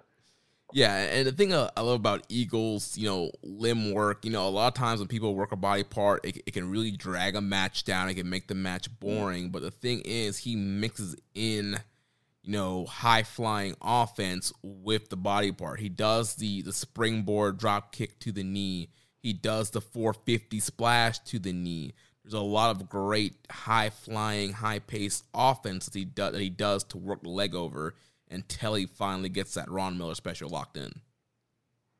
Cashback is not available on gas in New Jersey and Wisconsin. Hey, good morning. You're heading to the airport, right? Yep, thanks for checking. I like the car. How long have you been a rideshare driver? About 3 years now. I really enjoy it. Isn't it hard to make money these days with the price of gas being so high? Not for me. I use Upside, the free app that gives you cash back for every gallon of gas you buy. Wait a minute. Are you saying you actually get real money back when you get gas with the Upside app? Yep, I get real cash back every time I get gas. Does that actually add up to anything? I'll make around $200 to $300. Wow, that's serious extra cash. I'm downloading the Upside app now. Download the free Upside app now to earn real cash back every time you buy gas. Use promo code CAR for an extra 25 cents a gallon bonus on your first tank. You can cash out anytime right to your bank account, PayPal, or a gift card for Amazon and other brands. Just download the free Upside app and use promo code CAR for a 25 cents a gallon bonus on your first tank. That's code CAR. Man, overall, yeah, this was a great matchup here. For a while, I feel like we've been really missing the high-paced, kind of high-flying junior match. I feel like a lot of matches have been, with Despy as champion, it was kind of more of a brawl-based junior matches we were getting. And here we had Eagles and Hiromu. Great stuff. We got the sunset bomb to the floor from Hiromu to Eagles. A lot of great counters from their finishing moves. Hiromu desperately looking for the time bomb 2, which he used to defeat Doki on the Go Home Summer Struggle show that led to these two shows here. And just a lot of great counters from the big moves, but it just seems that Eagles was just one step ahead of Hiromu here in this matchup and was able to hit the 450 on the leg, lock Hiromu into the Ron Miller special. Hiromu desperately tried to get to the ropes. He was holding Red Shoe's hand, screaming, crying, but he was forced to submit. And so that's a huge win for Robbie Eagles and just kind of shows you what management thinks about him. And like you mentioned, Gato likes establishing a champion, establishing a title run, giving some stability to a title. And so, yeah, I thought this was a really big win here for Robbie Eagles. One of the best matches from the weekend. Both guys worked really hard, and yeah, I'm looking forward to seeing the next defense. Yeah, post-match, Desperado comes out asking for a rematch, and we've seen the same trope that we've seen all year with the junior titles, where the tag champions, one of them challenges the main champion, and then the singles champion gets a tag title shot in return. So that's what we got here. Despy saying he'll give Eagles a shot at the tag titles if he can get a shot at the junior title. In which I think we had a question about that too from Mark Nato 90. So Desperado putting his junior tag titles on the line. It wasn't clear if he was giving Eagles a title shot with a partner or putting it up title versus title. Commentators seem to think it was a title versus title match. Have you seen any more on this? I mean, from my understanding, it was what we've been seeing all year, where the one person, the champion, will get a junior tag title match first, and then whoever challenging will get a junior title match later. Yeah, I understood it as 2 separate matches as well. Yeah, it gets, and I like the way where Despy was like, "Well, who's going to be your partner?" And Bobby was like, "Tiger." Yeah, he's like, Tiger match. You know this. Yeah, like we just did a junior tag league. Who else would it be? Yeah, like you wrestled us, right? You remember this, right? Like my old tag partner's a heel and the leader of the United Empire. Like, so let's move on to the main event here for the IWGP World Heavyweight Title. The Dragon Shingo Takagi defeats Evil with Dick Togo, 30 minutes and 20 seconds. 30 minutes. So you watched this not massively later, but you didn't like wake up at 4 a.m. to watch it? No, I woke up, I think, like around 7 or 8 my time in the morning. So it was like a few hours after the show had ended. Okay. I was just going to say that if you'd gotten up for this show. I was not. No. I made the mistake of getting up early for the first night, and I was not doing that again, especially with Evil Shingo main event, especially after the whole House of Torture thing. I sent our group chat because I thought Evil was going to win. Because like initially I was like, it makes more sense for Shingo to win. There's a lot more storyline options you could do with Shingo, and plus it's just the better thing to do. But as soon as like the whole House of Torture stuff came out on night 1, I'm like, oh no, Evil's gonna win. Like, why would they debut this new stable and this new, look and all this stuff if he wasn't gonna win the title? But luckily that was not the case. Yeah, it ended up being a good MacGuffin. Thank you, Gato. Thank you. But yeah, I liked the bits where, I guess, if what I was talking about with the hero move, where you see kind of glimpses of how this could work. Like when like Evil's just been beating down on the babyface, and the babyface then starts running hot fire, and he gets so many hope spots, and you get really behind it when that's happening. But obviously, it drags outside of that, and I think it's my main issue with Evil matches. They're fine if they're half this length. Obviously, it's still going to irk some. But for me, I guess if it's half this length, it's fine. Because the pace of that would more be Evil gets in his evil stuff, but then there's not enough time to dwell on it. So then you get the hot fire a lot quicker. But at 30 minutes, the evil stuff's going to last about half of that, if not more. And that's like having 15, 20 minutes of your life wasted. It's quite something. Oh, but he got that heat, brother. Oh, he got that heat. Oh, yeah. He stomped down on Shingo. And it's not like, the action is hot and heavy for all this match, and then you do the screw job finish at the end. It's like, no, this match dragged on, and you had just so much interference. Dick Togo, Sho, and Yujiro constantly getting involved with the garrote wire, pulling the ref, pulling Shingo. It's like, at what point do you just not throw the match out or throw? It took forever for Red Shoes to finally be like, you guys need to go. I'm disqualifying Evil. Like, that should have been done like in the first 5 minutes of the match. Like, there was a match that we watched for one of the recommended matches. It was Finn Balor versus Alex Shelley when Balor just became the leader of the Bullet Club, and you had Tama Tonga and Carl Anderson and Fale on the outside. And it's the beginning of the match. They're constantly getting involved, but then they get thrown out right at the beginning, and then Balor and Shelley have a great match because they're great wrestlers, and you still have a good match. Like, if you're going to do all this running in and interfering, like, get it out of the way in the beginning, get them thrown out, and then actually have a match. But it just goes on and on and on. And it makes Red Shoes look dumb. It makes the whole promotion look dumb. And it's like, at what point, like, do the rules not matter? Like, you have Evil always going out, grabbing the chair, doing that stupid baseball spot. this was just horrible. And I know people were hating on the Chase and Yano match, but to me, this match was way worse because this is your main event. This is for the IWGP World Title, and you got it mucked up like it's a 24/7 with a bunch of guys just running around and no order, no action. Like this was absolutely horrible. Yeah, I think for me the most offensive thing is the fact that it dragged, especially for a main event. That I can, and maybe it's just what we're talking about, like the opposite from night one, where it's the main event, so you have it go on long. But they didn't fill it with anything. That it went 30 minutes, yeah, but it didn't feel like a main event. It didn't really. It's one of those where once it started hitting the hot fire run of Shingo towards the end, it's more of a thank God rather than a come on baby, you can do this type of thing. It wasn't that. It was more okay. The end's coming. That's good, which isn't a great sign. Again, my other thought was, am I just wrestled out by this point? I've watched 7 hours of wrestling today. It's ridiculous. But it was. I was done with the match before it reached Shingo's hot fire, which is a bit. So I was more grateful for it than excited.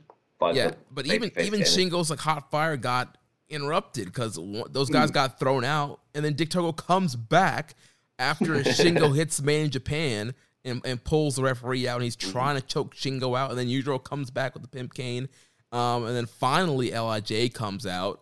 Bushi is a real one. He's a real friend. Bushi's always the first one out. You can count on Bushi to have your back on a rough night. But yeah, finally the rest of these guys come out and get rid of Bull Club. Like all this should have happened way earlier and let these guys wrestle. But no, they had to go through all the shenanigans and the heat and the quote unquote storytelling and moments and all this stuff and all the smoke and mirrors. And you usually use smoke and mirrors to help elevate somebody, but this didn't help anybody. This did not help this match. Didn't help Evil. Didn't help Shingo. It just was a black eye on this match, and the few good parts that were in it just all it's overshadowed and cluttered by all this interference and shenanigans and run-ins, and yeah, this was just straight trash. Which is a shame, really. It just because I want to get into Shingo's I said Shingu like he's Pingu, onto Shingo's title reign. But there's something about it that feels like it's, like I say, it's like it's pandemic affected. Like this is not the plan we'd like to be doing right now. And Shingo's kind of like, well, he's reliable. We're going to put the belt on Shingo. He'll have great matches at the end of the card most of the time, depending on the opponent. He's reliable. We can put him there. And of course he's respected. The fans will cheer for him, and yeah. But obviously stuff like this isn't going to help the perception of that. Well, the entire point is the quality of work that he's putting on will carry perfectly fine. Don't put it with Evil. Don't book the match. You know the style that Evil's going to wrestle. Yeah, I feel like the way this title reign needs to go forward, it's just not the right opponent. Especially if it's 30 minutes. Good God. Yeah. Good God. Evil is the reverse Bret Hart. Bret was the best there is, the best there was, the best there ever will be. Evil is the worst there is, the worst there was, and the worst there ever will be, and should never be in the main event ever again. I'm not following that. We got some questions here. So our buddy Rich Latta over at One Nation Radio, he says, what's worse for New Japan, Dick Togo or making their world champions fight mixed martial artists in shoots? Looking back at it, the learning about the sheer damage Nagata just being this respected top potential ace guy and just getting his ass absolutely handed to him and all of it going away. It's like, I'll stick with the martial arts shoots like that one. It damaged people who were over, which is worse than people who aren't over staying not over. That's true. I don't know. What's worse, boring or like actively damaging? I don't really know. Yeah, I don't know. I'm going with Dick Togo. You know, at least with the mixed martial arts fight, you can explain that, hey, man, our guy just got his ass beat by a real fighter. Like, all right, this guy's a trained shooter. Our guy wasn't. That's what happened. Here, you have Dick Togo handing out, you know, as Jericho said, you know, bad ideas from bad creative. And that's what we're getting from Dick Togo. And I feel like these issues could be easily avoided. I can understand the appeal of wanting to put your guy in there with an MMA star. I cannot understand the appeal of trying to create a subunit of a bunch of horrible low-class wrestlers and putting them in the main event. Gotta get Evil that second really short title run. That'll elevate things. Let's put Evil in there with a shooter, and let's do that for the next Big Evil match. When when Shooter Umino comes back for his hot pick, I thought, he's perfect to be Evil. No. Next question from Rambo and Slam Pigs is with the news that Dick Togo was pushing for another Evil title reign recently coming out. Is it okay to start calling him the Japanese Vince Russo? Well, I mean, it's when he starts with the gimmicks. Once the gimmicks start, when they start happening, then he's Russo. That's Russo's staple. Just the sheer amount of ridiculous. Like I was reading something. It was years ago. I was reading it, but it was on TNA, and about they were just talking about the moment you could tell the influence grew because suddenly, out of nowhere, it's gimmicks galore. Everything's a gimmick match. Every kind of thing's got a gimmick tied to it. Once that starts to happen, once Evil is champion, and he's in this, and the lower card is just full of gimmicks, then he's Russo'd it. Yeah, he's thinking too hard. He's going too outside the box. Now I'm picturing Dick Togo with a Russo accent in the back. Hey, Gato, bro. Hey, bro. Great idea, bro. We put Evil in the main event, bro, and I come out with the garrote wire, bro, and I choke Shingo out, bro, and then Evil wins the title. How about that, bro? What voice would Gato have? I've gone for Teddy Long in my head. Like that don't work for me, player. Yeah. Player. I very wisely didn't put on an accent. Stay British for that one. Yeah. No, player. No. Not happening. Or he should. Have you seen the? I forgot his name. Omar. Omar from The Wire passed away. Yeah. Michael something. There's a video of him talking to himself as his different roles, because the whole topic of it is being typecast as a black actor. So he's just constantly talking to himself as different versions of him, telling him, no, it was this, no, it was that, and just picturing loads of different versions of Gato just surrounding Togo. Like, no, what are you talking about? We had a question from EMJ Does PR. He says, what the fuck is going on in this company? I feel like we've explained it. Yeah. You can tell there's like it's backstage. It's not 100% synergized, and maybe it is Togo going, "Good, great idea, bro." Yeah, man, it's Togoism. And, you come up with the term already. And like we mentioned earlier, like it just feels disjointed. Like you see this great Hiromu Eagles match, you see this great Tanahashi Ibushi match, you see all these good matches throughout the card, and then you get to where his fingerprints are, and you see the interference, you see the cheating, the gimmicks, the garrotes, the low blows, everything. It's like you could tell his influence, and it's totally throwing off the whole show. And I don't understand what. I understand Gato's in a tough corner, and there's a lot more shows to book, and he probably does need some fresh ideas.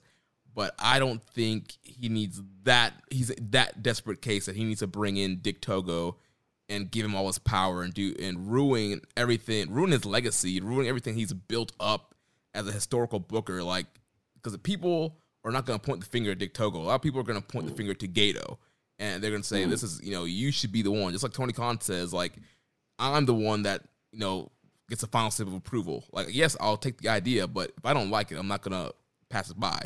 And Gato, I feel like, because Dick Togo is his friend, and maybe because they're in this pandemic period, he's let a lot of stuff slide that he probably wouldn't have let slide in the past. What I would, I think the best thing maybe to come out of this is if Josh doesn't listen to this show, and whenever he returns, whenever he's set to do so, he then mentions Dick Togo. And your immediate Pavlovian response, like, "Hey, bro!" He's got no context for it whatsoever. Something good came out of this match. That's all I'm saying. Oh man! And last question here from Dom Homie 101. From a storyline standpoint, why doesn't the IWGP committee take action against Evil over his interference during his matches? And why doesn't any other wrestlers fight fire with fire when it comes with Evil and his interference? Has someone done that? I don't know. I feel like, because it's the babyface thing where the babyface doesn't have someone come down with them. They're brave and they're strong and they'll do it. God damn it! They'll fight the good fight. But I guess it's wrestling 101, I guess. It's sort of like wrestling tropes, I guess, that just exists. So the babyface, they're not the one that comes down. It's so that you know which one's the villain kind of thing. But it makes sense. But the other part of why don't they take action is like that's the kind of shit. That's the little details I like to see. Postings of official fines and things. This is like really low-level office stuff. Like, no, put that out there. Don't go WWE, where you got Stephanie McMahon finding like $500,000. Like, the WWE have never managed to find the correct ground. It's either way too little, like I'm going to fine you $10, or something astronomically too high. There's never a good middle ground that they find. I'd like to see fines, like invoices of payments due of stuff sent to Evil or the House of Torture. Yeah, which is a kayfabe house. It's a crap house. But I think what they should do is, there should be a thing where, like, only somebody with a manager's license should be out there, like they did back in the day. So, like, as soon as, like, Show and Yujiro come out from the beginning, Retro should be like, no, only Dick Togo can stay because he's a quote-unquote manager. He has appropriate license to be out here. Y'all need to go to the back. There should be more kind of awareness of what Evil is doing, and officials, we get the articles afterward. Yes, we're appalled by the actions that happen in our main event. Well, if you're really that appalled about what's happening, do something about it. Yeah. Well, I can't remember what show I was watching, but it was an older one, and it was when the manager was being all heelish and a bit of a dick, and Jesse Ventura brought up the manager's license, and I was just like, I love that. Yeah, that's so good. That's I don't know, why isn't that used today? That's just such a good thing. I'm a fan of the manager's license because you can, as we were just saying, there's uses for it to kind of, you've got the bad guys out there, the ref has then a reason to kick them out after they've interfered.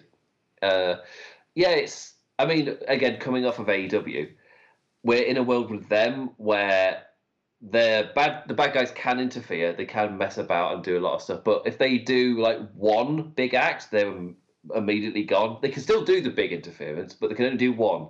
I think that really helps, is if it continues to happen, if it's over and over, if it's just too much, then you get Evil matches. It just jumps the shark.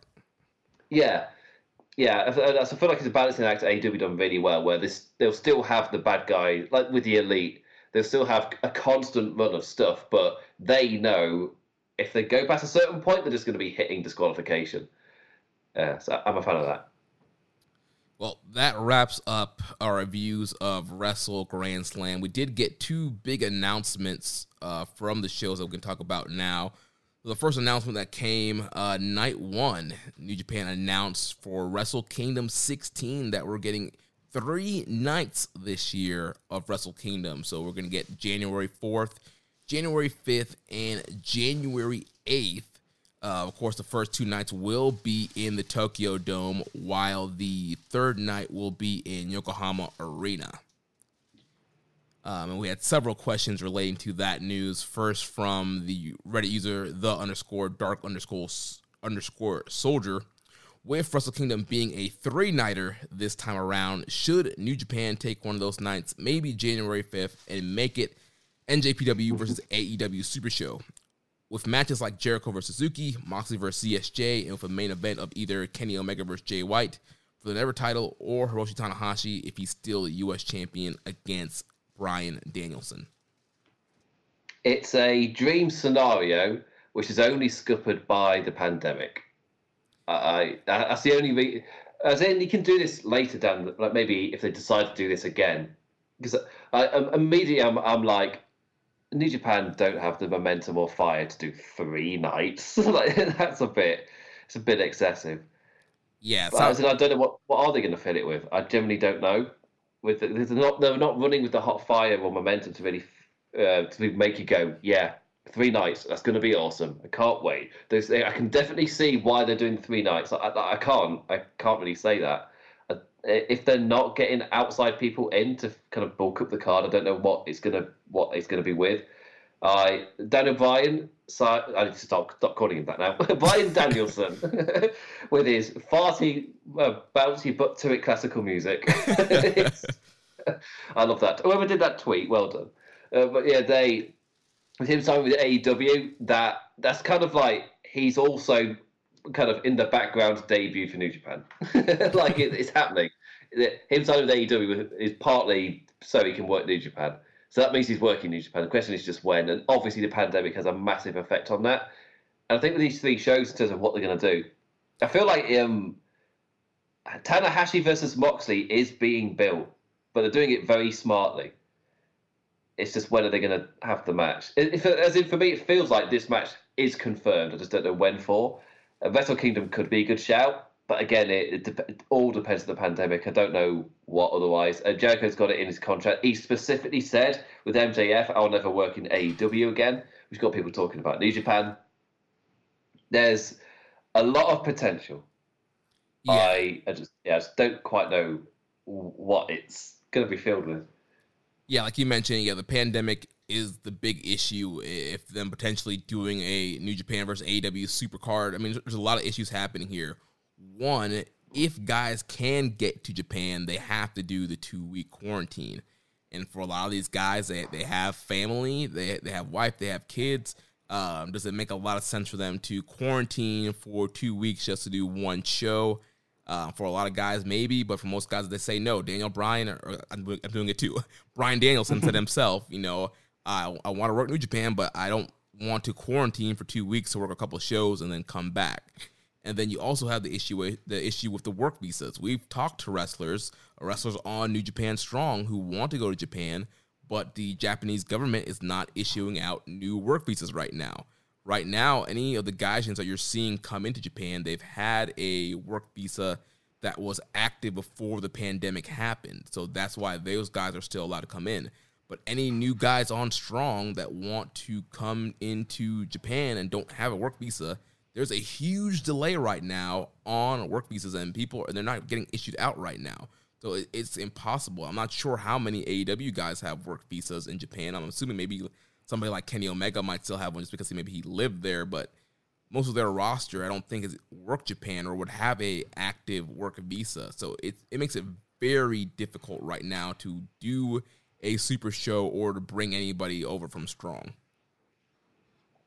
One day, definitely, especially if they're set on having Wrestle Kingdom week, whatever it is in a year or so, then it makes 100% sense to have one of them be like a big mega show like that, like a big super show. Well, the super shows weren't alien to Japanese wrestling, like in their boom.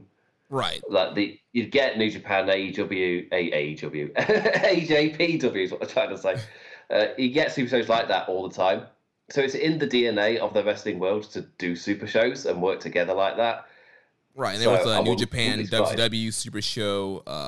They integrated TNA when they were working with those guys during the Tokyo Dome. So we've seen kind of big super shows before. We've seen them integrate partner promotions before.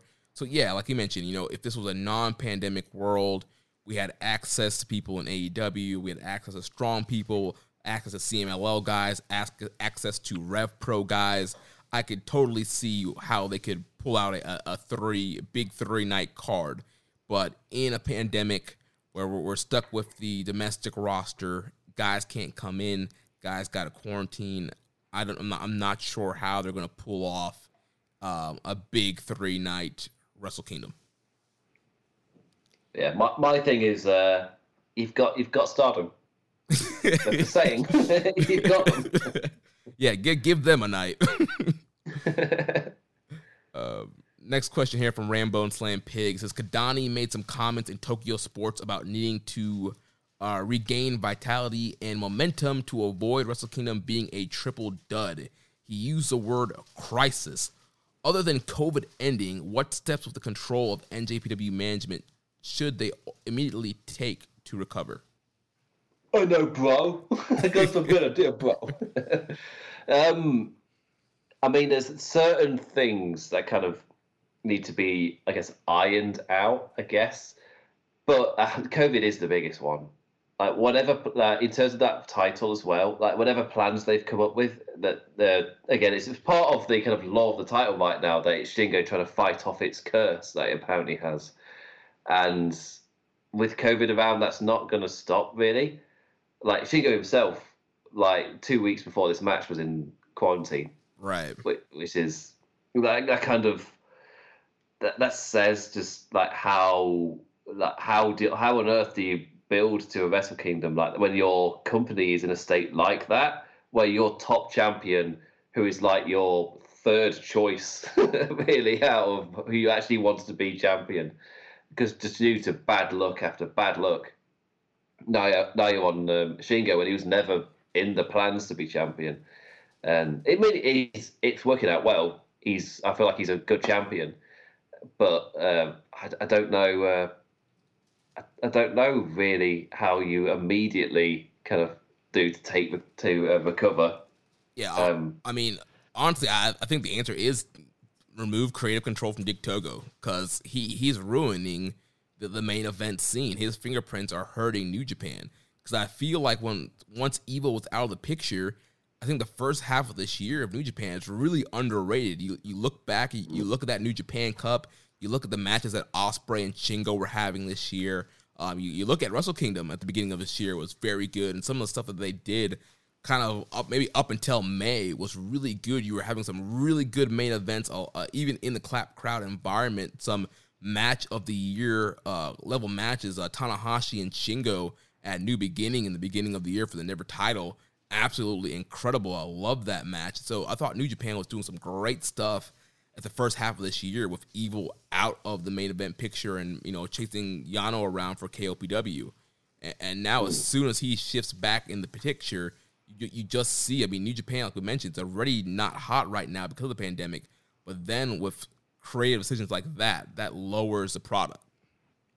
Yeah, I think a big part of it is if they're able to get in the foreign heavy hitters, they get Ospreay back, they get Jay White back. I feel like, and some of that talent that's been built up on Strong and Chris Bay, get him in there as well. When they're actually able to integrate with the talent again, then I feel like they could actually hit some form of stride, because they have been building up that Western talent well. Just it's not in Japan they're doing it.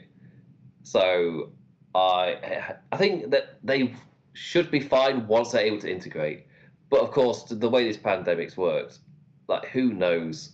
Possibly we could be due for another long period of this. Right, and obviously the way things have been going in Japan are obviously not the way things are going in the United States. Obviously, in the U.S., we're having events, we're having fans, we're seeing packed arenas. In Japan, we're still having the limit of people who can go to events. There's still a curfew. That there's still not allowed to cheer. There's so many factors working against New Japan and stuff that's happening in Japan with all the restrictions. Yeah, and I've seen the Prime Minister's said he's going to resign over it as well once. They said once it's his term's over, something, I can't remember what it was. After a certain point, he's going to resign, maybe end of the year or something, because it's been decreed that it's been handled that badly. Yeah. They're not in a great spot, I think it's fair to say. And especially with a population as old as theirs as well. Right. That's one of the things with Japan is that it's a very old population, and that obviously has quite a big effect. This pandemic specifically has quite a big effect on that. So you can understand why they're as worried as they are, and why they're being so strict and shutting down like that. I mean, as a nation, they're socially, they're way more, I guess, reactive to things like this. As in, they wear the masks whenever they get a cold anyway.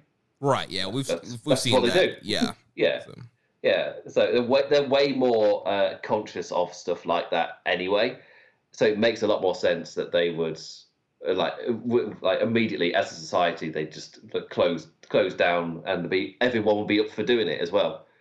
There's not really much of a fight of what do you want us to talk less? Yeah, we'll perfectly do that. Yeah, never mind the whole mask thing. They're willing to talk less. The next stage. It's like, I'll use minimal words around my day. It'll be really inconvenient, but I understand the severity of it. I don't know the ins and outs of it, as in, even though it's bad, does it then look to be any kind of up? Because of course we're talking like half a year. Is it half a year? No, it's like 5 months. Right. No, that's not good maths. That's 4 months. It's 4 months. So it's only about 4 months away. September now. So it's really not that long. It's nearly Christmas, Jeremy.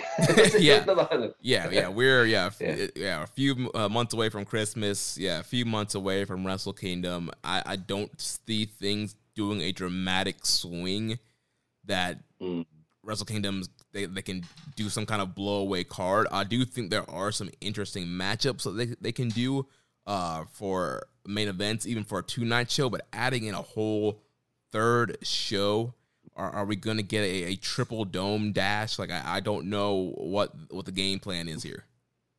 Yeah, that's my main big takeaway from this is when they announced 3 nights, my immediate reaction was just, but why? Like, what is the demand for this? Because if anything, you should be scaling back given the major problems. Right. As in, if it was any year to just do a 1-night Wrestle Kingdom, I feel like this is it. Because they surely cannot be as optimistic as those guys buying the seats all the way back. They can't be that optimistic as a company. Like, surely. That's what it feels like to me. They're just... It's an almost blind optimism that they'll be able to put on a mega show. Yeah. And I understand continuing to do the double dome, because at least you're doing 2 shows where you get the attendance of if you did 1 Wrestle Kingdom. So you're still kind of getting that big, pay. You're still getting some money as if you did 1 Wrestle Kingdom. So I understand that. Do 5 matches. You split a 1-day Wrestle Kingdom card into 2 shows, but then adding a whole nother show. Yeah, I guess we'll see how it all plays out, but to me, I'm not really optimistic about it.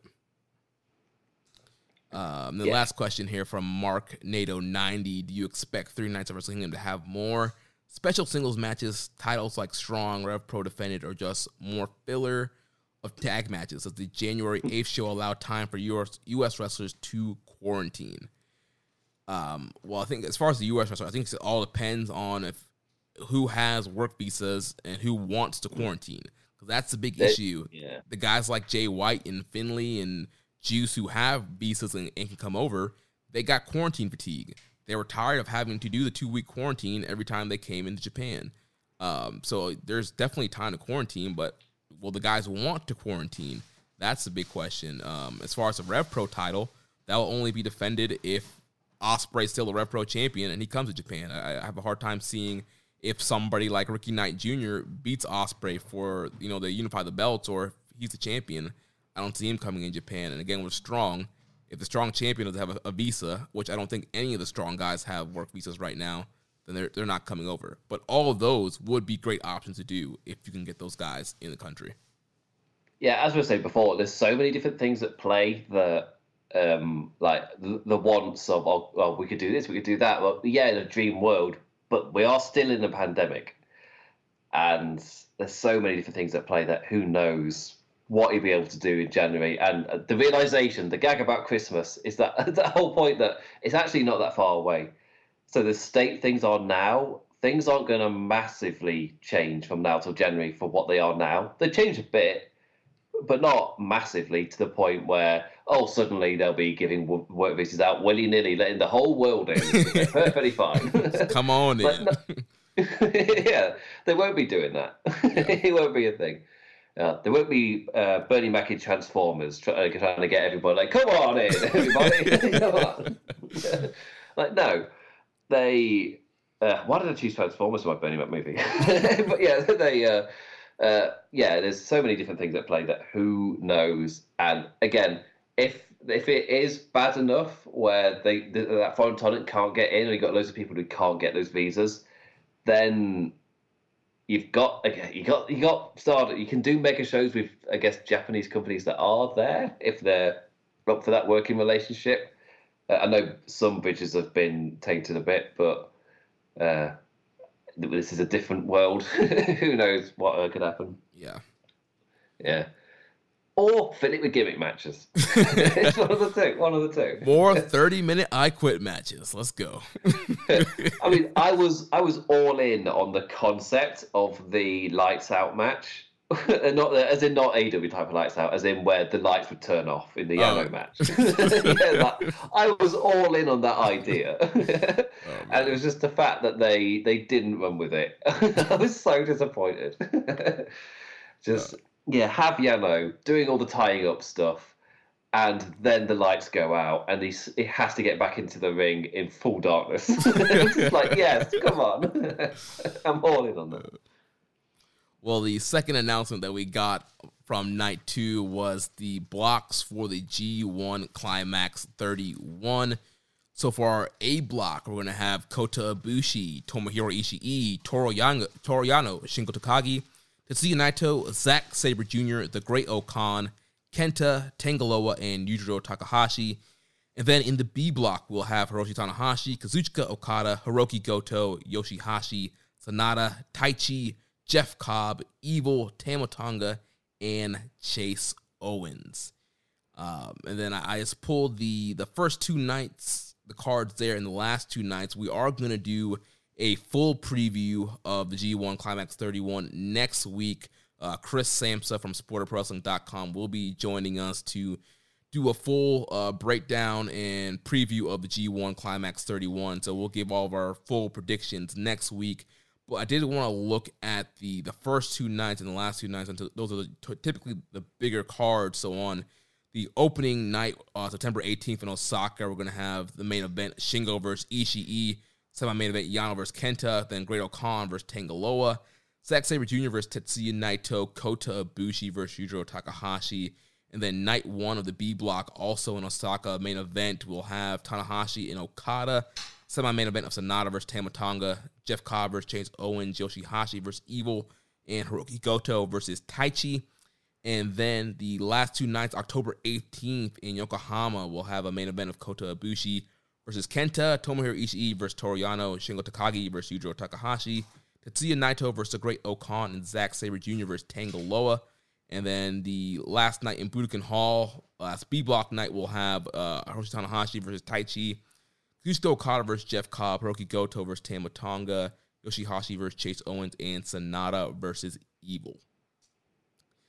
So we had a question here from Wine Punch VB, with Wrestle Kingdom being 3 nights and the G1 blocks being announced. How do you think all 3 main events play out? I thought Naito would win the G1 and main event, the second of the 3rd Wrestle Kingdom events, wrestling Shingo and Ospreay. But now with Shingo and Naito in the same block, I don't think this happens anymore. I've got no idea, really. I generally don't know. I think part of it is this, in this pandemic era, they've had to change so many things on the fly that no one particularly is running with any momentum. Or we praise the New Japan long-term booking, the long-term booking. But because of the pandemic, no one particularly has that run of momentum. So you got your top guys, but I don't know which one it's going to be. Generally, I've got no idea. I guess, again, part of that is just because there is no long-term thing flowing into it. Right. You're not looking at like last year where there was that Kota run, is that you're like, this is the year. This is the time he does it. There isn't any of that. That isn't there in this one. So I don't know. Do you go for a champion win just to mix it up? Is this the year you do that? You could, based off the whole storyline of who's a real world champion. I mean, Shingo did do an interview, saying he needs to win the G1 to kind of shut Ospreay up and prove that he is, the real world champion. So that's an interesting angle you could go.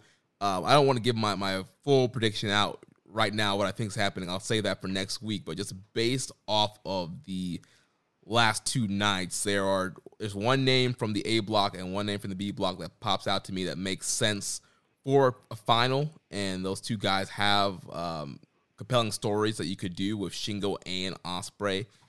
So there's a big hint right there. Take a look at those last two blocks, but I don't know what they're gonna do with the three. I think what you could do is one night you do the unification match with Shingo and Ospreay.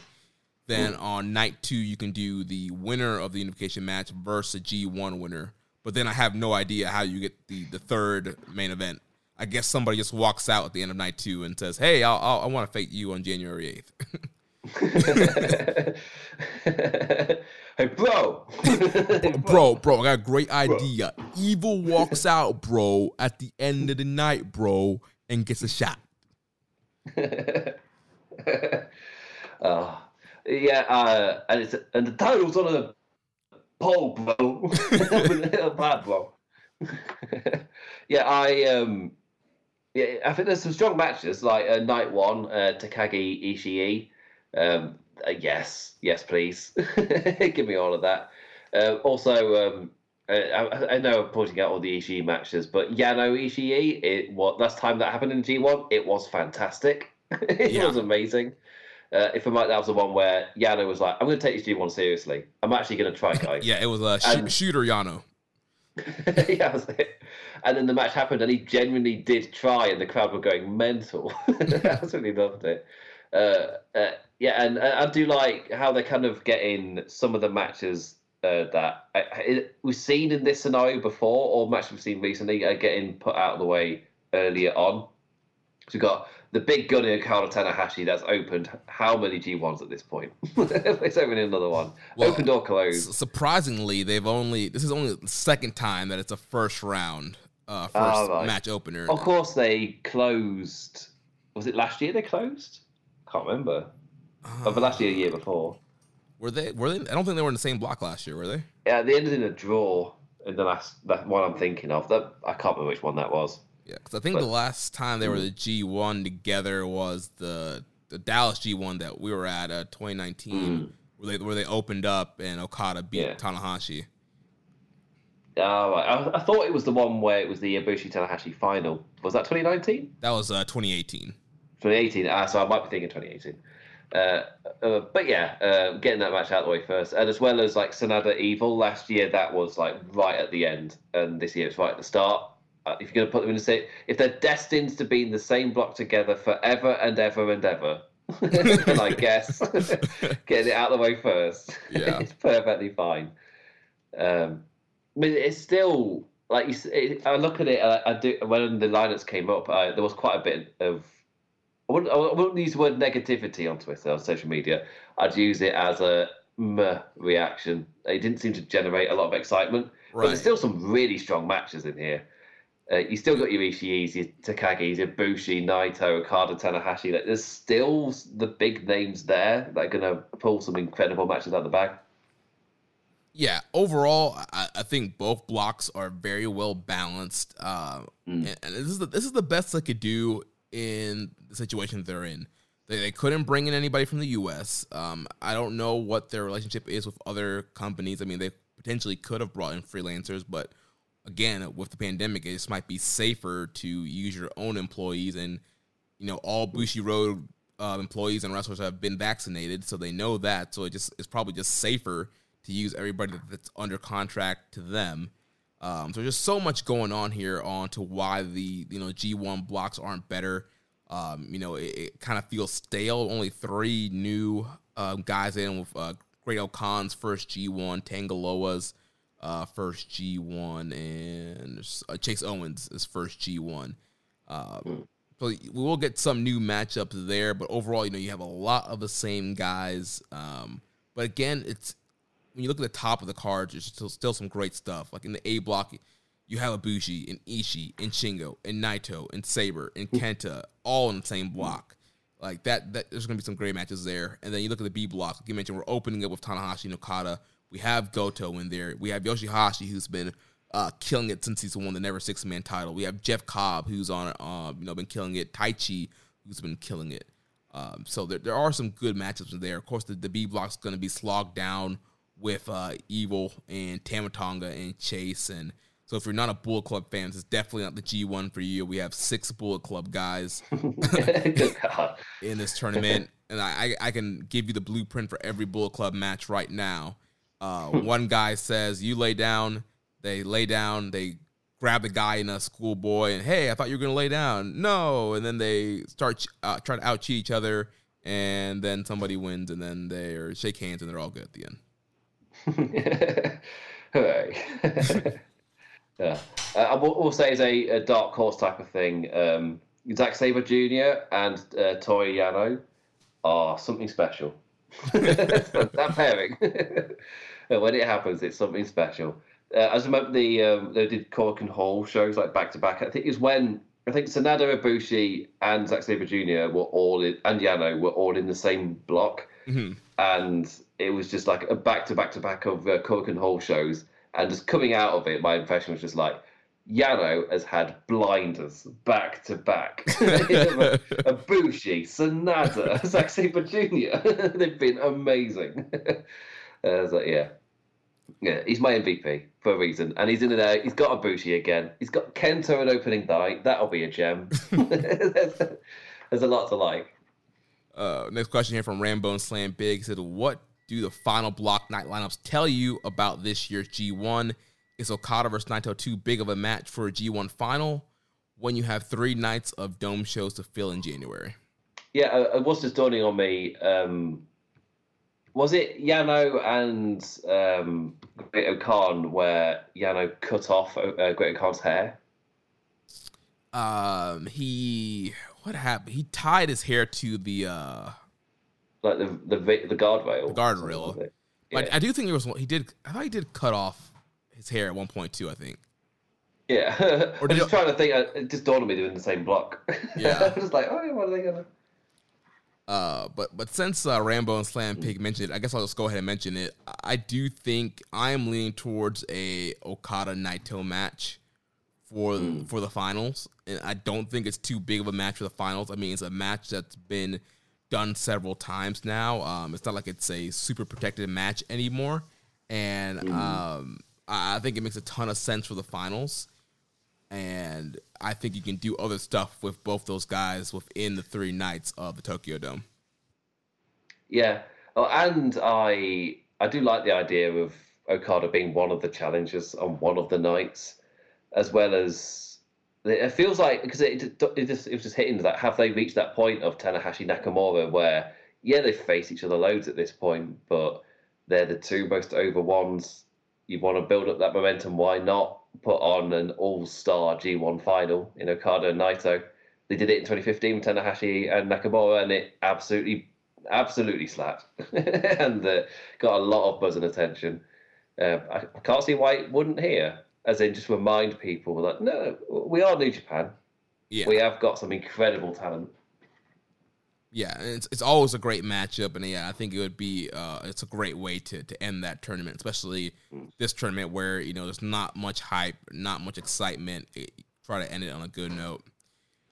Next question here from Martin890 says, "Love the show, guys. Have a questions for you. If you can answer some, which G1 block are you looking forward to more? A block seems to have more big names, while Okan's debut was fairly certain and Chase rumored.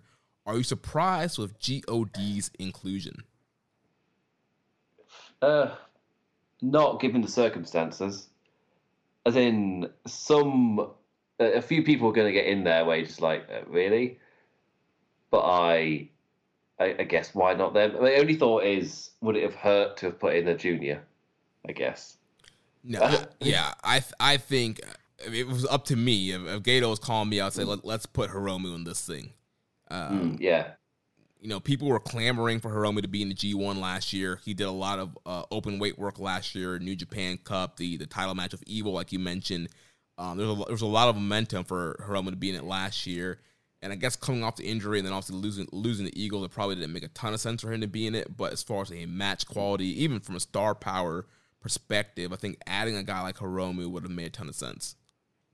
And even with stuff, like maybe even swap out one of the GOD for show. If you could do like Hiromu and show, and maybe would have been my two. Just thinking, especially if they're all doing like show as joining Bullet Club for a reason.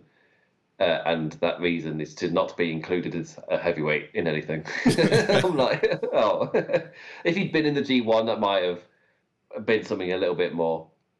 But then you maybe accidentally go a little bit into WWE territory where you do the thing, you make the announcement, but then the announcement of having all the official graphics and everything doesn't really make sense. It makes the thing that happened before feel a bit kind of formulated. Right. It doesn't feel as natural anymore if you've got the big fancy graphics of, like, now he's turned heel, he's facing this thing. That's a minor gripe. Obviously, I would have preferred to see Show and Hiromu in this over the guys we've got. Some of them. They feel like filler, who have got no chance of winning, really. And I'm not that excited that they're in there. Yeah. Now, there was also rumor of Aaron Henare potentially being in, but I know there's been lockdown issues in New Zealand. Also, I think he's also dealing with a Nick injury as well, so couldn't get Henare over in time for this. So yeah, like I said, based on what they could do, this is what made the most sense.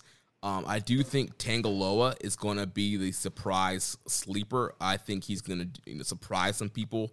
I think he's improved tremendously since we've started covering New Japan, and I think he's low-key raw. And, with him not having to really tag with Tama Tonga and kind of do his own thing, I think we can see some great stuff from him. He used to be the guy that just swore after every move. He's moved on. He's grown. Yeah. Bigger guy. So which block looks better to you overall? I mean, Block 8's got Yano in it. It's got that, for me, he's an absolutely vital pick in that, because the G1 is such a serious competition, and it's such a long and grueling competition as well. For me, having a comedic relief is who serves an actual, the serious side that he serves is stealing points from people. Like, he's literally the one guy in this competition that can beat anybody. You just don't know who it's going to be. And he's not going to be consistent. He's going to lose a lot. And I like the idea of, because it's such a wear and tear kind of tournament, everyone gets a night off with Yano.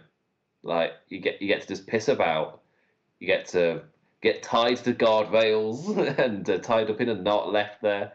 You can have a bit of fun for a night. And I appreciate that he kind of, everyone there gets a little bit of a cover, because him giving them that match means that when they have their big matches, the big matches are able to be a little bit more mental. Because Jesus Christ, there are some hard-hitting, incredible G1 matches. So yeah, I'm all for also not forgetting who else is in that block with Kota Ibushi, Naito, Shingo, Ishii. Oh yeah, actually that's the other point. It's also got Ishii in it. Right, that's what I was going to say. I'm also looking forward to the A block because Ishii's in it, and Ishii is always the MVP of the G1. He's going to kill himself to make sure he has great performances every night. And you can't go wrong with Ishii versus Ibushi, Ishii versus Shingo, Ishii versus Naito, Ishii versus Sak. And I'm really looking forward to Ishii versus the Great Okan. They started teasing that at Wrestle Grand Slam. And, Great Okan, he's had a few highlight moments, but I think a Never style matchup with Ishii is going to be something great for him. Yeah, there's a lot of stuff at play. Some heavy hitters, some consistent performers. I think that maybe B Block is missing little bit. That said, B Block's got some which are, you got Okada still, you got Tanahashi, you've got the new age Ishii and Jeff Cobb. Like, you've got a lot of good stuff there. Yeah, I feel like with the B Block, you kind of have some like mid-card underrated guys that do really good. Like Goto's going to have some great matches. Yoshihashi's going to have some really good matches. Taichi's going to have some really good matches. Cobb is going to have some really good matches. But those are not guys you would typically like circle. Like, I'm definitely looking out for those guys, like you would like a Shingo or Ishii. But I think all those guys are going to have good performances. But I do think Tanahashi and Okada are going to have a heavy load here, especially when it comes to facing off against Evil, Tama Tonga, and Chase Owens. Yeah, it's a weird block, the B. I think that's what kind of sticks out to me, is the B block's a little bit more weird because you can see the clear kind of differences in the block itself. You got the top end, which is incredible, and then very, very, like, what are even in this tournament for? Like, they're clearly not going to go anywhere. Yeah. Then last question here about G1 from Dom Homie 101. Thoughts on this year's G1 lineup? Does it feel like New Japan is missing out on an opportunity to put a couple of strong guys into the tournament? What matches are you guys looking forward to? I mean, obviously, in terms of, does he mean literal strong as in New Japan strong, or does he just mean heavier picks? I'm guessing he means New Japan strong. Like we talked about, none of those strong guys have worked visas, so it's not. I'm sure they would have loved to bring in a Chris Dickinson, a Filthy Tom, into this tournament, but they couldn't because of the visa situation. Plus, they're now doing strong tapings through the G1. You have the Philly tour, the Texas tour, the Autumn Attack, and you have the big Battle in the Valley coming up. There's a lot of stuff happening for New Japan Strong. You need the top stars, so even if they could send strong people over with all these tours, you might get some of the bottom strong guys versus some of the top strong guys. Yeah, I feel like New Japan Strong has 100% worked in that if there wasn't a pandemic and it wasn't all of this, the G1 this year would be incredibly stacked. It'd be insane. Yeah, there's the guys they've got there. Like, the G1, whenever things finally open up, it's going to be an incredible tournament. Because they were talking about potentially making it different and kind of semi-expanding it to 3 groups. The New Japan Strong guys, if they get over there, they've got the talent to do it. Currently, it's very blatant they don't, and there's quite a lot of filler in this year's G1. Yeah. And any matchup that you're really looking forward to? I mean, again, I said Zack Sabre Jr. versus... yeah, no, because it was so good last time. But I guess Shingo Ishii, 100%. Looking forward to that one. I mean, that's the opening match as well, for a reason. Also, I mean, Ishii Naito is always fantastic. Ibushi Naito. And it's the pairing of those people. The pairings of Naito, Shingo, Ishii, and Ibushi, just swap them around. Every single one of them is going to be fantastic. Yeah, I think Ishii Shingo is definitely one of the most ones I'm very excited for, and we're getting that on the first night. But also, like I mentioned, that Ishii Great O'Khan match, I think is going to do some great stuff for Great O'Khan, so I'm looking forward to seeing how that one goes as well. And then, Ishii and Naito, those guys are kind of have a low-key kind of rivalry that always ends up in some great bangers, so that's going to be another one to look out for, too. See, Ishii special. Like, you don't realise, like, oh, yeah, they've got this little thing bubbling under, and my God, they're incredible. Yeah. And like I said, next week, Chris Sampson will be here. We'll do a full G1 preview, kind of talk about the guys' records, who we think has a chance of winning, go over some more of the schedule. Also, we are working on the details for our G1 contest for this year, so hopefully we'll have all the details together for that to be able to announce next week as well. So now we're going to move on real quick into New Japan Strong. You probably didn't get a chance to watch any of this, did you, Imp? No, I've not even watched Raw and SmackDown last week. Well, because with SmackDown, I watched Rampage, and it was straight into Wrestle Grand Slam, and then I've still got a life. I can't sit here watching wrestling all day. Yeah. So I didn't get to see SmackDown last week, but full. It was all out on Sunday as well. Yeah, it was a jam-packed weekend. But I'll run through this real quick. So we had New Japan Strong episode 56, still in front of the empty arena. The crowd tapings start on the 18th, I believe. So we had Josh Alexander, the walking weapon. He defeated Daniel Garcia to open the show here in the barbecue brawl. And I thought this was a really good matchup here between Alexander and Daniel Garcia.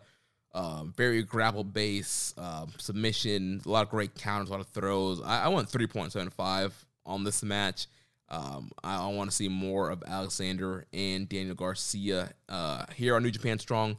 Don't know what that's going to look like with Alexander being an Impact guy, Daniel Garcia clearly being courted by AEW. But these guys are a welcome addition to Strong and a really good matchup here. In the second matchup, we had TJP defeating Ray Horus. There's a little bit of a story here. The last time these guys faced, Ray Horus got the win. So TJP gets some revenge here, evens up the score, gets the win over Ray Horus. And then in the main event, we had Bullet Club's Hikuleo defeating Matt Morris, formerly Aiden English of WWE fame, in a quick 9-minute, 44-second match. Nothing too special about this one. Pretty much just Hikuleo being dominant. Again, like we mentioned the last time Matt Morris was on, he's fine, but I don't really want to see that much more of him here on Strong. So, and then next week, or this week coming up for episode 57, they're having the LA Dojo Showcase number 2. We'll have the DKC face Kevin Knight, Clark Connors face Alex Coughlin, and then the main event, Ren Narita will face Carl Fredericks. So, all good stuff here, and just a few weeks away until we can get the tapings with fans in attendance, which should make this show even more enjoyable to watch. And now we'll transition over to some news items here. So first thing, we had All Out this past weekend. We had the Death Rider, Jon Moxley. He defeated the Strongest Arm, the leader of the Bread Club, Satoshi Kojima. We also had a post-match attack from Murder Grandpa Suzuki. So Dom Homie 101 asked us thoughts on the overall match of Jon Moxley versus Satoshi Kojima. I thought it over-delivered it personally.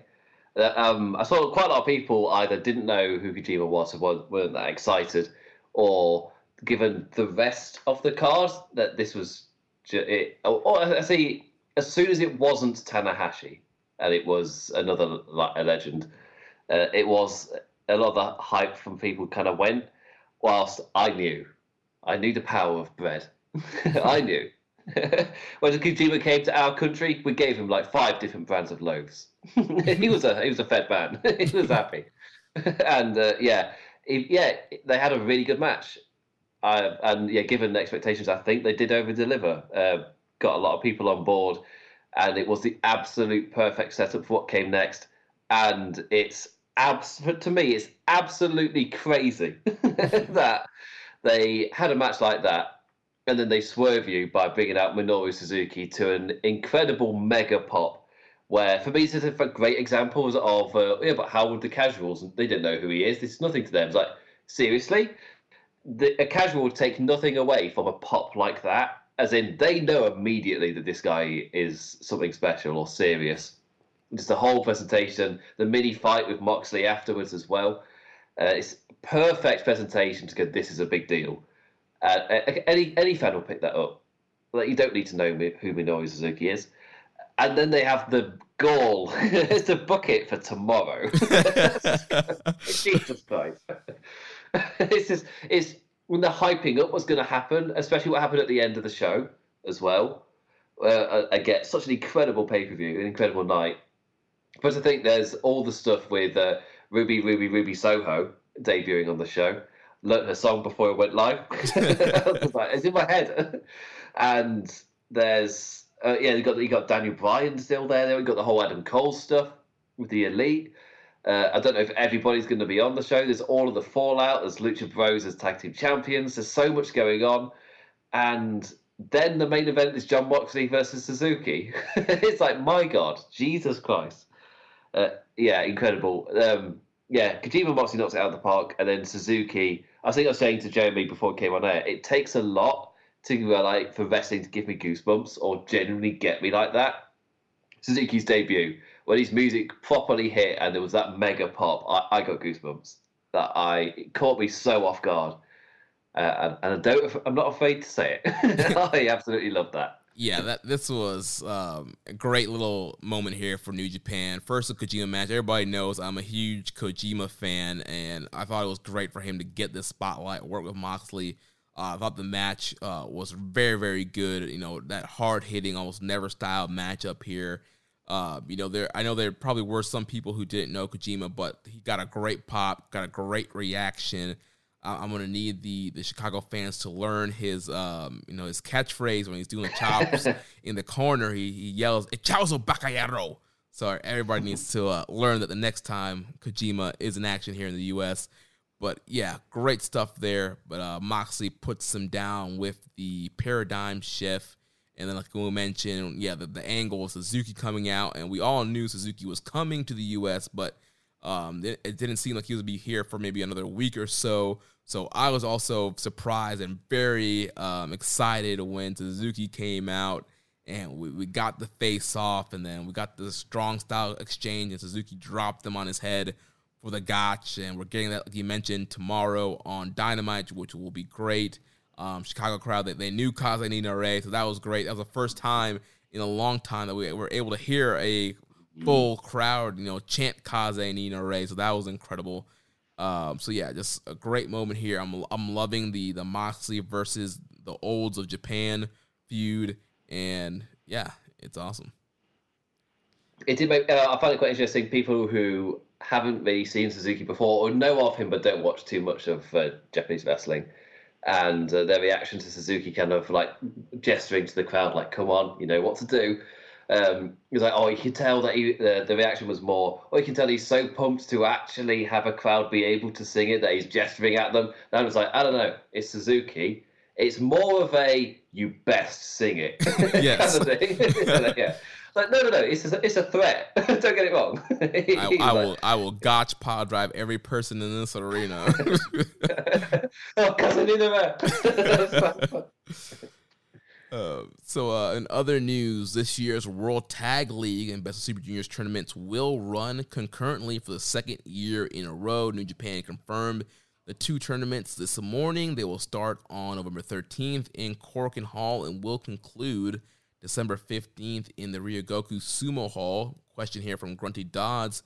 Presuming they go for another 10-man single block Best of Super Junior this year, who gets left out? You have the 8 juniors on Wrestle Grand Slam, plus Wato, Taguchi, and Doki all going for a spot. And Doki just had that match with Hiromu, which caught a lot of people off guard. So I feel like he might be a lock for the Best of the Super Juniors. He was in the tournament last year. Yeah, I'm trying to pull up right now. I feel like it'll be like pretty much the same guys, I would think. There won't be that much of a difference, minus the outside. I can't remember there being that many foreign guys in the Best Super Juniors. So last year we had Despy, Hiromu, Taiji, Sho, Bushi, Wato, Eagles, Taguchi, Doki, and Yumura. It could be the exact same people. Or is Yumura on Excursion? Right. So I think you just slide Yo in Yumura's spot, and I think that's a pretty tight lineup right there. Yeah, just have the exact same lineup, but slot in yeah. But with it doing with World Tag League, it definitely looks like it's going to be a single block tournament, unfortunately. I don't know who you'd pick for that one either.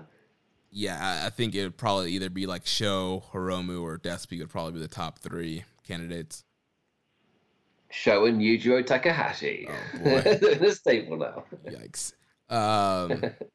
We have some more news on COVID. Unfortunately, Shooter Shota Umino tested positive for COVID, so he was removed from the Rev Pro show coming up. And also another positive COVID test, Will Ospreay tested positive for COVID. He says he's fully vaccinated and only experienced mild symptoms. Said he feels like he has a cold, and he will also be out of action this week. but expects to be back in for Rev Pro High Stakes on the 19th. And Ospreay also going to be planning to working more of the U.S. going forward, and it's going to be planning on making U.S. trips at least once a month, sometimes twice a month.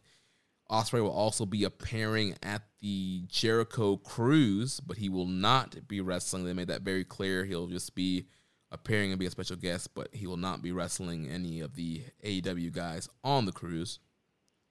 Also, other Ospreay news, some matches announced for the upcoming Autumn Attack tour in Dallas-Fort Worth. So Ospreay is going to be teaming with a mystery partner to take on Carl Fredericks and Clark Connors. So that was added to the Autumn Attack tour, and so they're teasing the idea of Ospreay, new mystery partner, as the 5th member of the United Empire. We have a question here from Mark Nato 90. Who do you think Ospreay's mystery partner will be for Autumn Attack? Someone from Rev Pro, someone already on Strong, aligning with United Empire.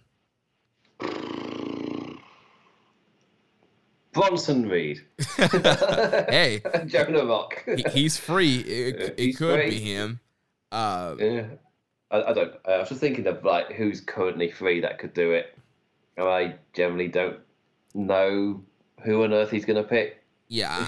I mean, the free agent market is booming right now. So, I mean, there are a ton of guys, but if it wasn't going to be a surprise, I think the most logical answer will be TJP, just because of the angle that happened at Resurgence, where Ospreay was kind of saying, TJP is the babysitter of the LA Dojo, and he's not living up to who he should be, and so people already hate TJP, so I could see him kind of turning on the LA Dojo boys and joining Ospreay and joining United Empire.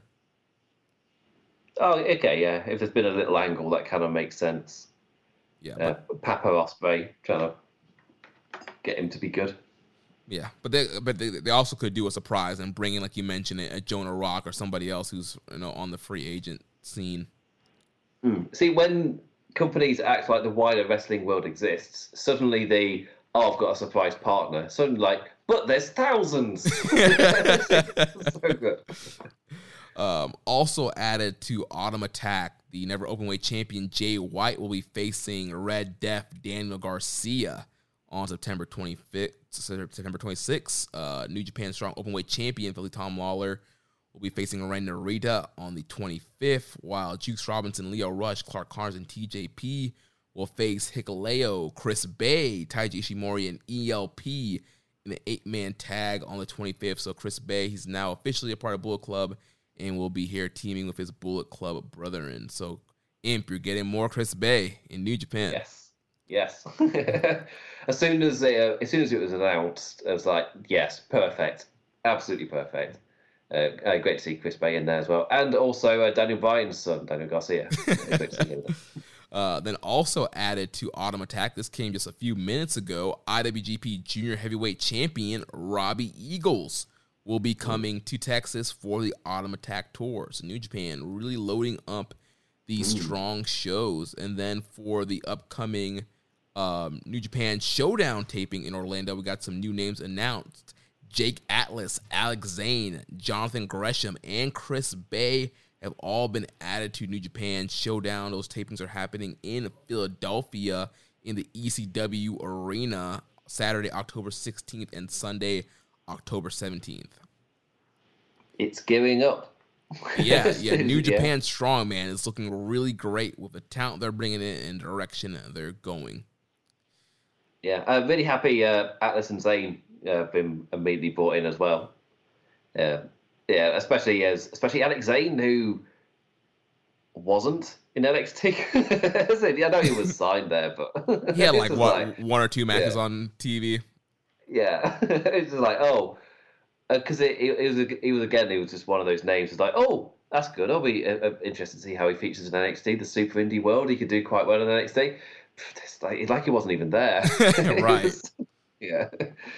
Jake Atlas, another one that I really liked, and I've just found it strange that some changes made to him, and they never really gave him any program to work with. And the people he's working with, good things came out of them, but Jake Atlas never really got his turn. like Swerve got the amazing stable with Hit Row. For the love of God, with the new NXT revamp, keep Hit Row, please. That's so good. Yeah, hopefully Hit Row stays intact and continues to get pushed, but I don't know. They're not all bodybuilders, so I'm not sure how that's going to work out for all of them. They've got, I can't remember his name, but I called him Faux Latter. The big guy. It's because when they first, what's the big guy called in Hit Row? Wow. Blanking on his name right now. Was it just Top Dollar? Yeah, it is Top Dollar. Yeah. Top Dollar. Yes, yeah. When he first appeared in any of the vignettes, Swerve was giving a 2-camera in his studio, and and they had the people all blurred out in the background, and Top Dollar was on the kind of producer's deck. He was doing all the stuff. So immediately I'm like, I'm calling you Faux Latter. Then I saw who he actually was. It's like, oh, not to his face though. No. We also have some news coming out of Defy Wrestling out of Seattle. They had back-to-back sold-out shows on the 27th and 28th at Washington Hall. On the second night, Clark Connors defeated Rocky Romero in what was reported as an excellent match. And then Romero announced a partnership with Defy in New Japan Strong, and that he would return and bring people from the company with him. Then for Game Changer Wrestling, they just added another matchup to their September 24th show in New York. Taiji Ishimori will be facing Tony Deppen in a big singles match. This is the same show that's going to have Suzuki versus Homicide. So New Japan guys. There's another Tony Deppen match that got announced today, which I'm quite excited about. I don't think I saw that one. Which one? What was that? Von Funches. What? Tony Deppen. What? Like, yes. It's obviously a comedy thing. Wow. I just need to triple check. Did I just see that without any context? And Von Funches at the top of my feed. That's convenient. Yeah, his background on Twitter on Funches is for GCW Highest in the Room. That's the name of the show, and it's him and Deppen on on the thing. So it's happening. Von Funches is wrestling, kind of. Interesting here. Well, last piece of news here. There's been a lot of questioning on what New Japan's relationship is with CMLL. There was a video message from Sugabayashi, director of New Japan, sending his congratulations to CMLL for their 88th anniversary and wishing the best for them and wishing that they will be able to resume soon. And they will also want to continue to do Fantastica Mania. So as of right now, it still sounds like that partnership is still intact, and that once COVID clears up, we will get our annual Fantastica Mania and Luchadors back in New Japan. Yeah, sometimes one of the best shows of the year, and sometimes completely missable. I can't. You can never predict what kind of Fantastica Mania you're going to get. Yeah. And then just one off-topic question right here. I know, Dom Homie, I know you asked a bunch of fight questions, but that's Young Boy's specialty. He's not here this week, so whenever he comes back, we'll get to those fight questions. But we got this one question here from Hawaiian Punch VV. When COVID hopefully eventually goes away, how excited would you be in seeing Bryan Danielson and CM Punk coming over for some matches? Do you think the cuts to 170 help CM Punk get in better shape for his AEW match than in his entire WWE career? Well, on the first part, I think Punk has said that he doesn't have any personal desire to work outside of AEW. I think the line was, if Tony Khan wants him to go somewhere else, he'll happily do it on behalf of AEW, but he's not like Bryan. He doesn't have a desire to work elsewhere. He's not Jon Moxley wanting to face Nick Cage. Sorry, Nick Gage, not Nick Cage. That's a whole different matchup. But Bryan Danielson. I think I was talking about it earlier. Bryan Danielson, his signing with AEW pretty much secretly debuted him for New Japan, and that's really exciting. Just that thought, it's pretty much confirmed now that it's going to be happening. Daniel Bryan will be in New Japan. The question is just when, and if his comments about not really wanting to do the quarantine because he does have a family, then maybe it might be a while before he debuts in New Japan, but it's going to happen. Well, it could happen sooner if they let him work New Japan Strong.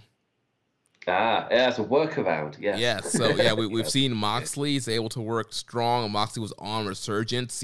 If it works out, you could potentially have Bryan Danielson show up at a Strong taping, show up at a Strong pay-per-view, and get his New Japan in that way until he can get over to Japan. And on the cutting, it's not a word I know that much about, but I do know. I was listening to Punk's interview on All Sessions with Renee Paquette. Yeah. Yes, Punk did grill her on the name. It's like, come on. Like, you know what you're doing. But he was saying the first cut, it went really well for his first fight, and it seemed to all go relatively well. It felt like he was making good ground. The second cut went absolutely horrifically. Everything that could have gone wrong went wrong, and it was a hell of an experience. It was not a good time, and he 100% attributes how bad it went into the fight, but part of it, I guess, the mentality of everything. In his words, is like the cut didn't go well, and other things happened, and then he got the crap beat out of him. Why would he then kind of belittle the achievement of the other fighter who beat the crap out of him? It's like, no, I rightfully got the crap beaten out of me. It's like yeah, kudos to him. He beat me up. It's like, yeah. But the answer might be maybe. You'd learn stuff. Cutting weight for wrestling is very different than it is for UFC or mixed martial arts, and because you got a lot more kind of leeway of what you want to do. It's not as you have to be here, otherwise it ain't happening type of thing, which I guess really helps. He just has to be in shape, and I guess the other part that comes with that is actually wrestling, because it's a bit closer to like a seasonal sport in that the only way you get match fit is by playing matches. There's no other way replicating it. Right. It's not possible. So as he's wrestling more and more, that'll probably help out. He looked to be in great shape, though. Yeah, I thought he looked great, especially if, not wrestling for 7 years. And, yeah, I definitely do think, the UFC stint probably did help him with, staying in shape and the conditioning. And then he's been active. He still does a lot of, like, MMA training or, kind of rolling around the side. And so I thought he looked great, and looking forward to seeing more of him in action. And, yeah, I would love for him and Bryan to come over to New Japan. So last thing here, recommended match of the week. So last week, Young Boy recommended the big Sekigun versus Ishin Gundam gauntlet match, which was Riki Chosu's team versus Inoki's team. And this big elimination gauntlet style matchup. Awesome matchup. If you guys have not watched it yet, I did tweet out the link to it last week, so you can look on our Twitter for the link. It's not on New Japan World, but it's a really cool gauntlet style matchup. I like the idea of doing it where it's, you start off with 2 team members, then one gets pinned, and then they come out instead of just all of them already out there, Survivor Series style. Also, a ton of backstory going into this with Riki Chosu and his army leaving and kind of disrespecting New Japan, and this was kind of the big kind of blow off here. The first time that Chosu and Inoki getting in the ring together, wrestling each other. It came down to those guys being the last 2, and just hearing that live, New Japan crowd again, just being so excited, and just the great like false finishes where Chosu got Inoki in the Scorpion Deathlock and then thinking he was going to tap, but it came down to Inoki getting the octopus stretch in and a ref stoppage, and Suzuki got the win there for the home team. And yeah, really, really fun matchup. You guys definitely need to check that out. And then my pick for this week's recommended match of the week is Kenny Omega versus Tetsuya Naito from the 2016 G1 Climax. So, absolute banger. Yeah, this awesome match should definitely help us get ready for G1 season.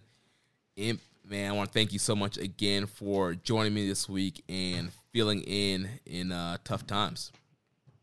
No problem. I am going to crash to bed. It's 10 to 4 in the morning. It's 10 to 4 in the morning. 2 days after I did a 7:30 a.m. and then 2 days before I'm going to bed at like 2 a.m. and like a Thursday as well. So I'm going to be dead. But yeah. Well, before you go, one last time, give your plug so our listeners can find you online and find all your great work. You can find me on Twitter at the Damn Implicat. That's damn as a damn. And that had no gusto to it. Nothing. Oh, I'm sorry, Lord Farouk. I've let you down.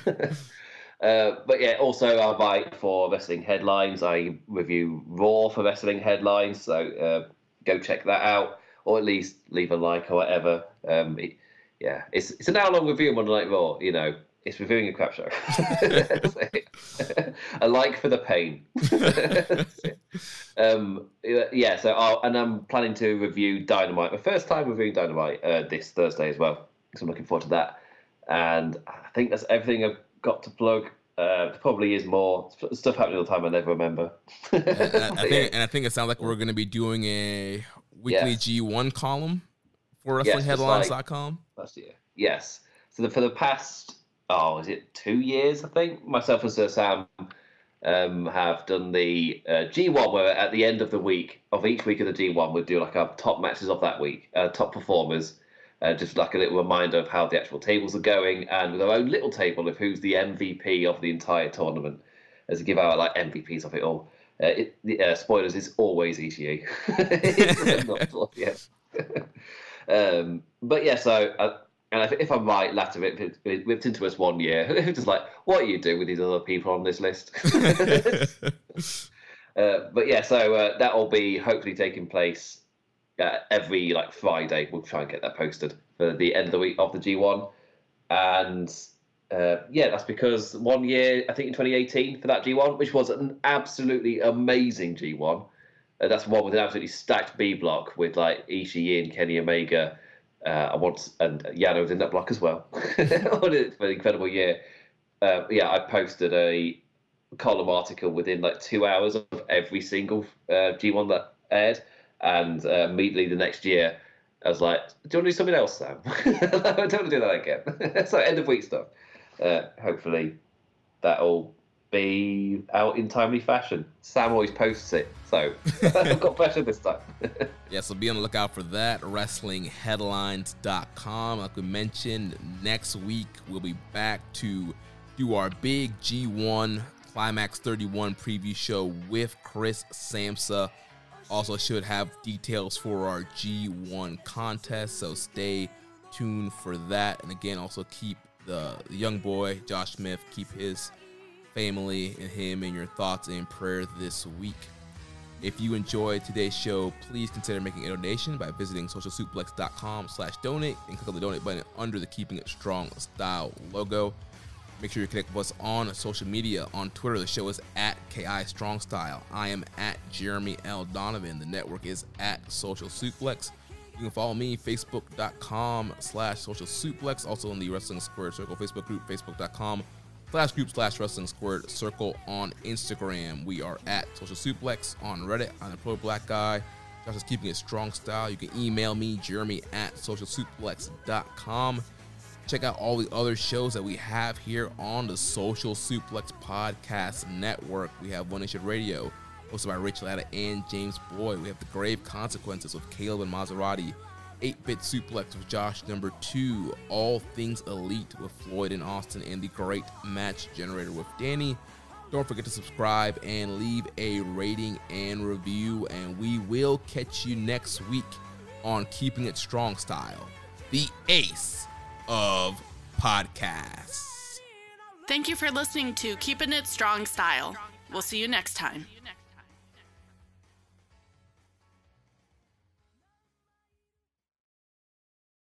Brain fog, insomnia, moodiness, weight gain. Maybe you think they're just part of getting older, but MIDI Health understands that for women over 40, they can all connect to menopause. It's at the root of dozens of symptoms we experience, not just hot flashes. MIDI clinicians are menopause experts, offering safe, effective, FDA-approved solutions covered by insurance. 91% of MIDI patients get relief from symptoms within just 2 months. Book your virtual visit today at joinmidi.com.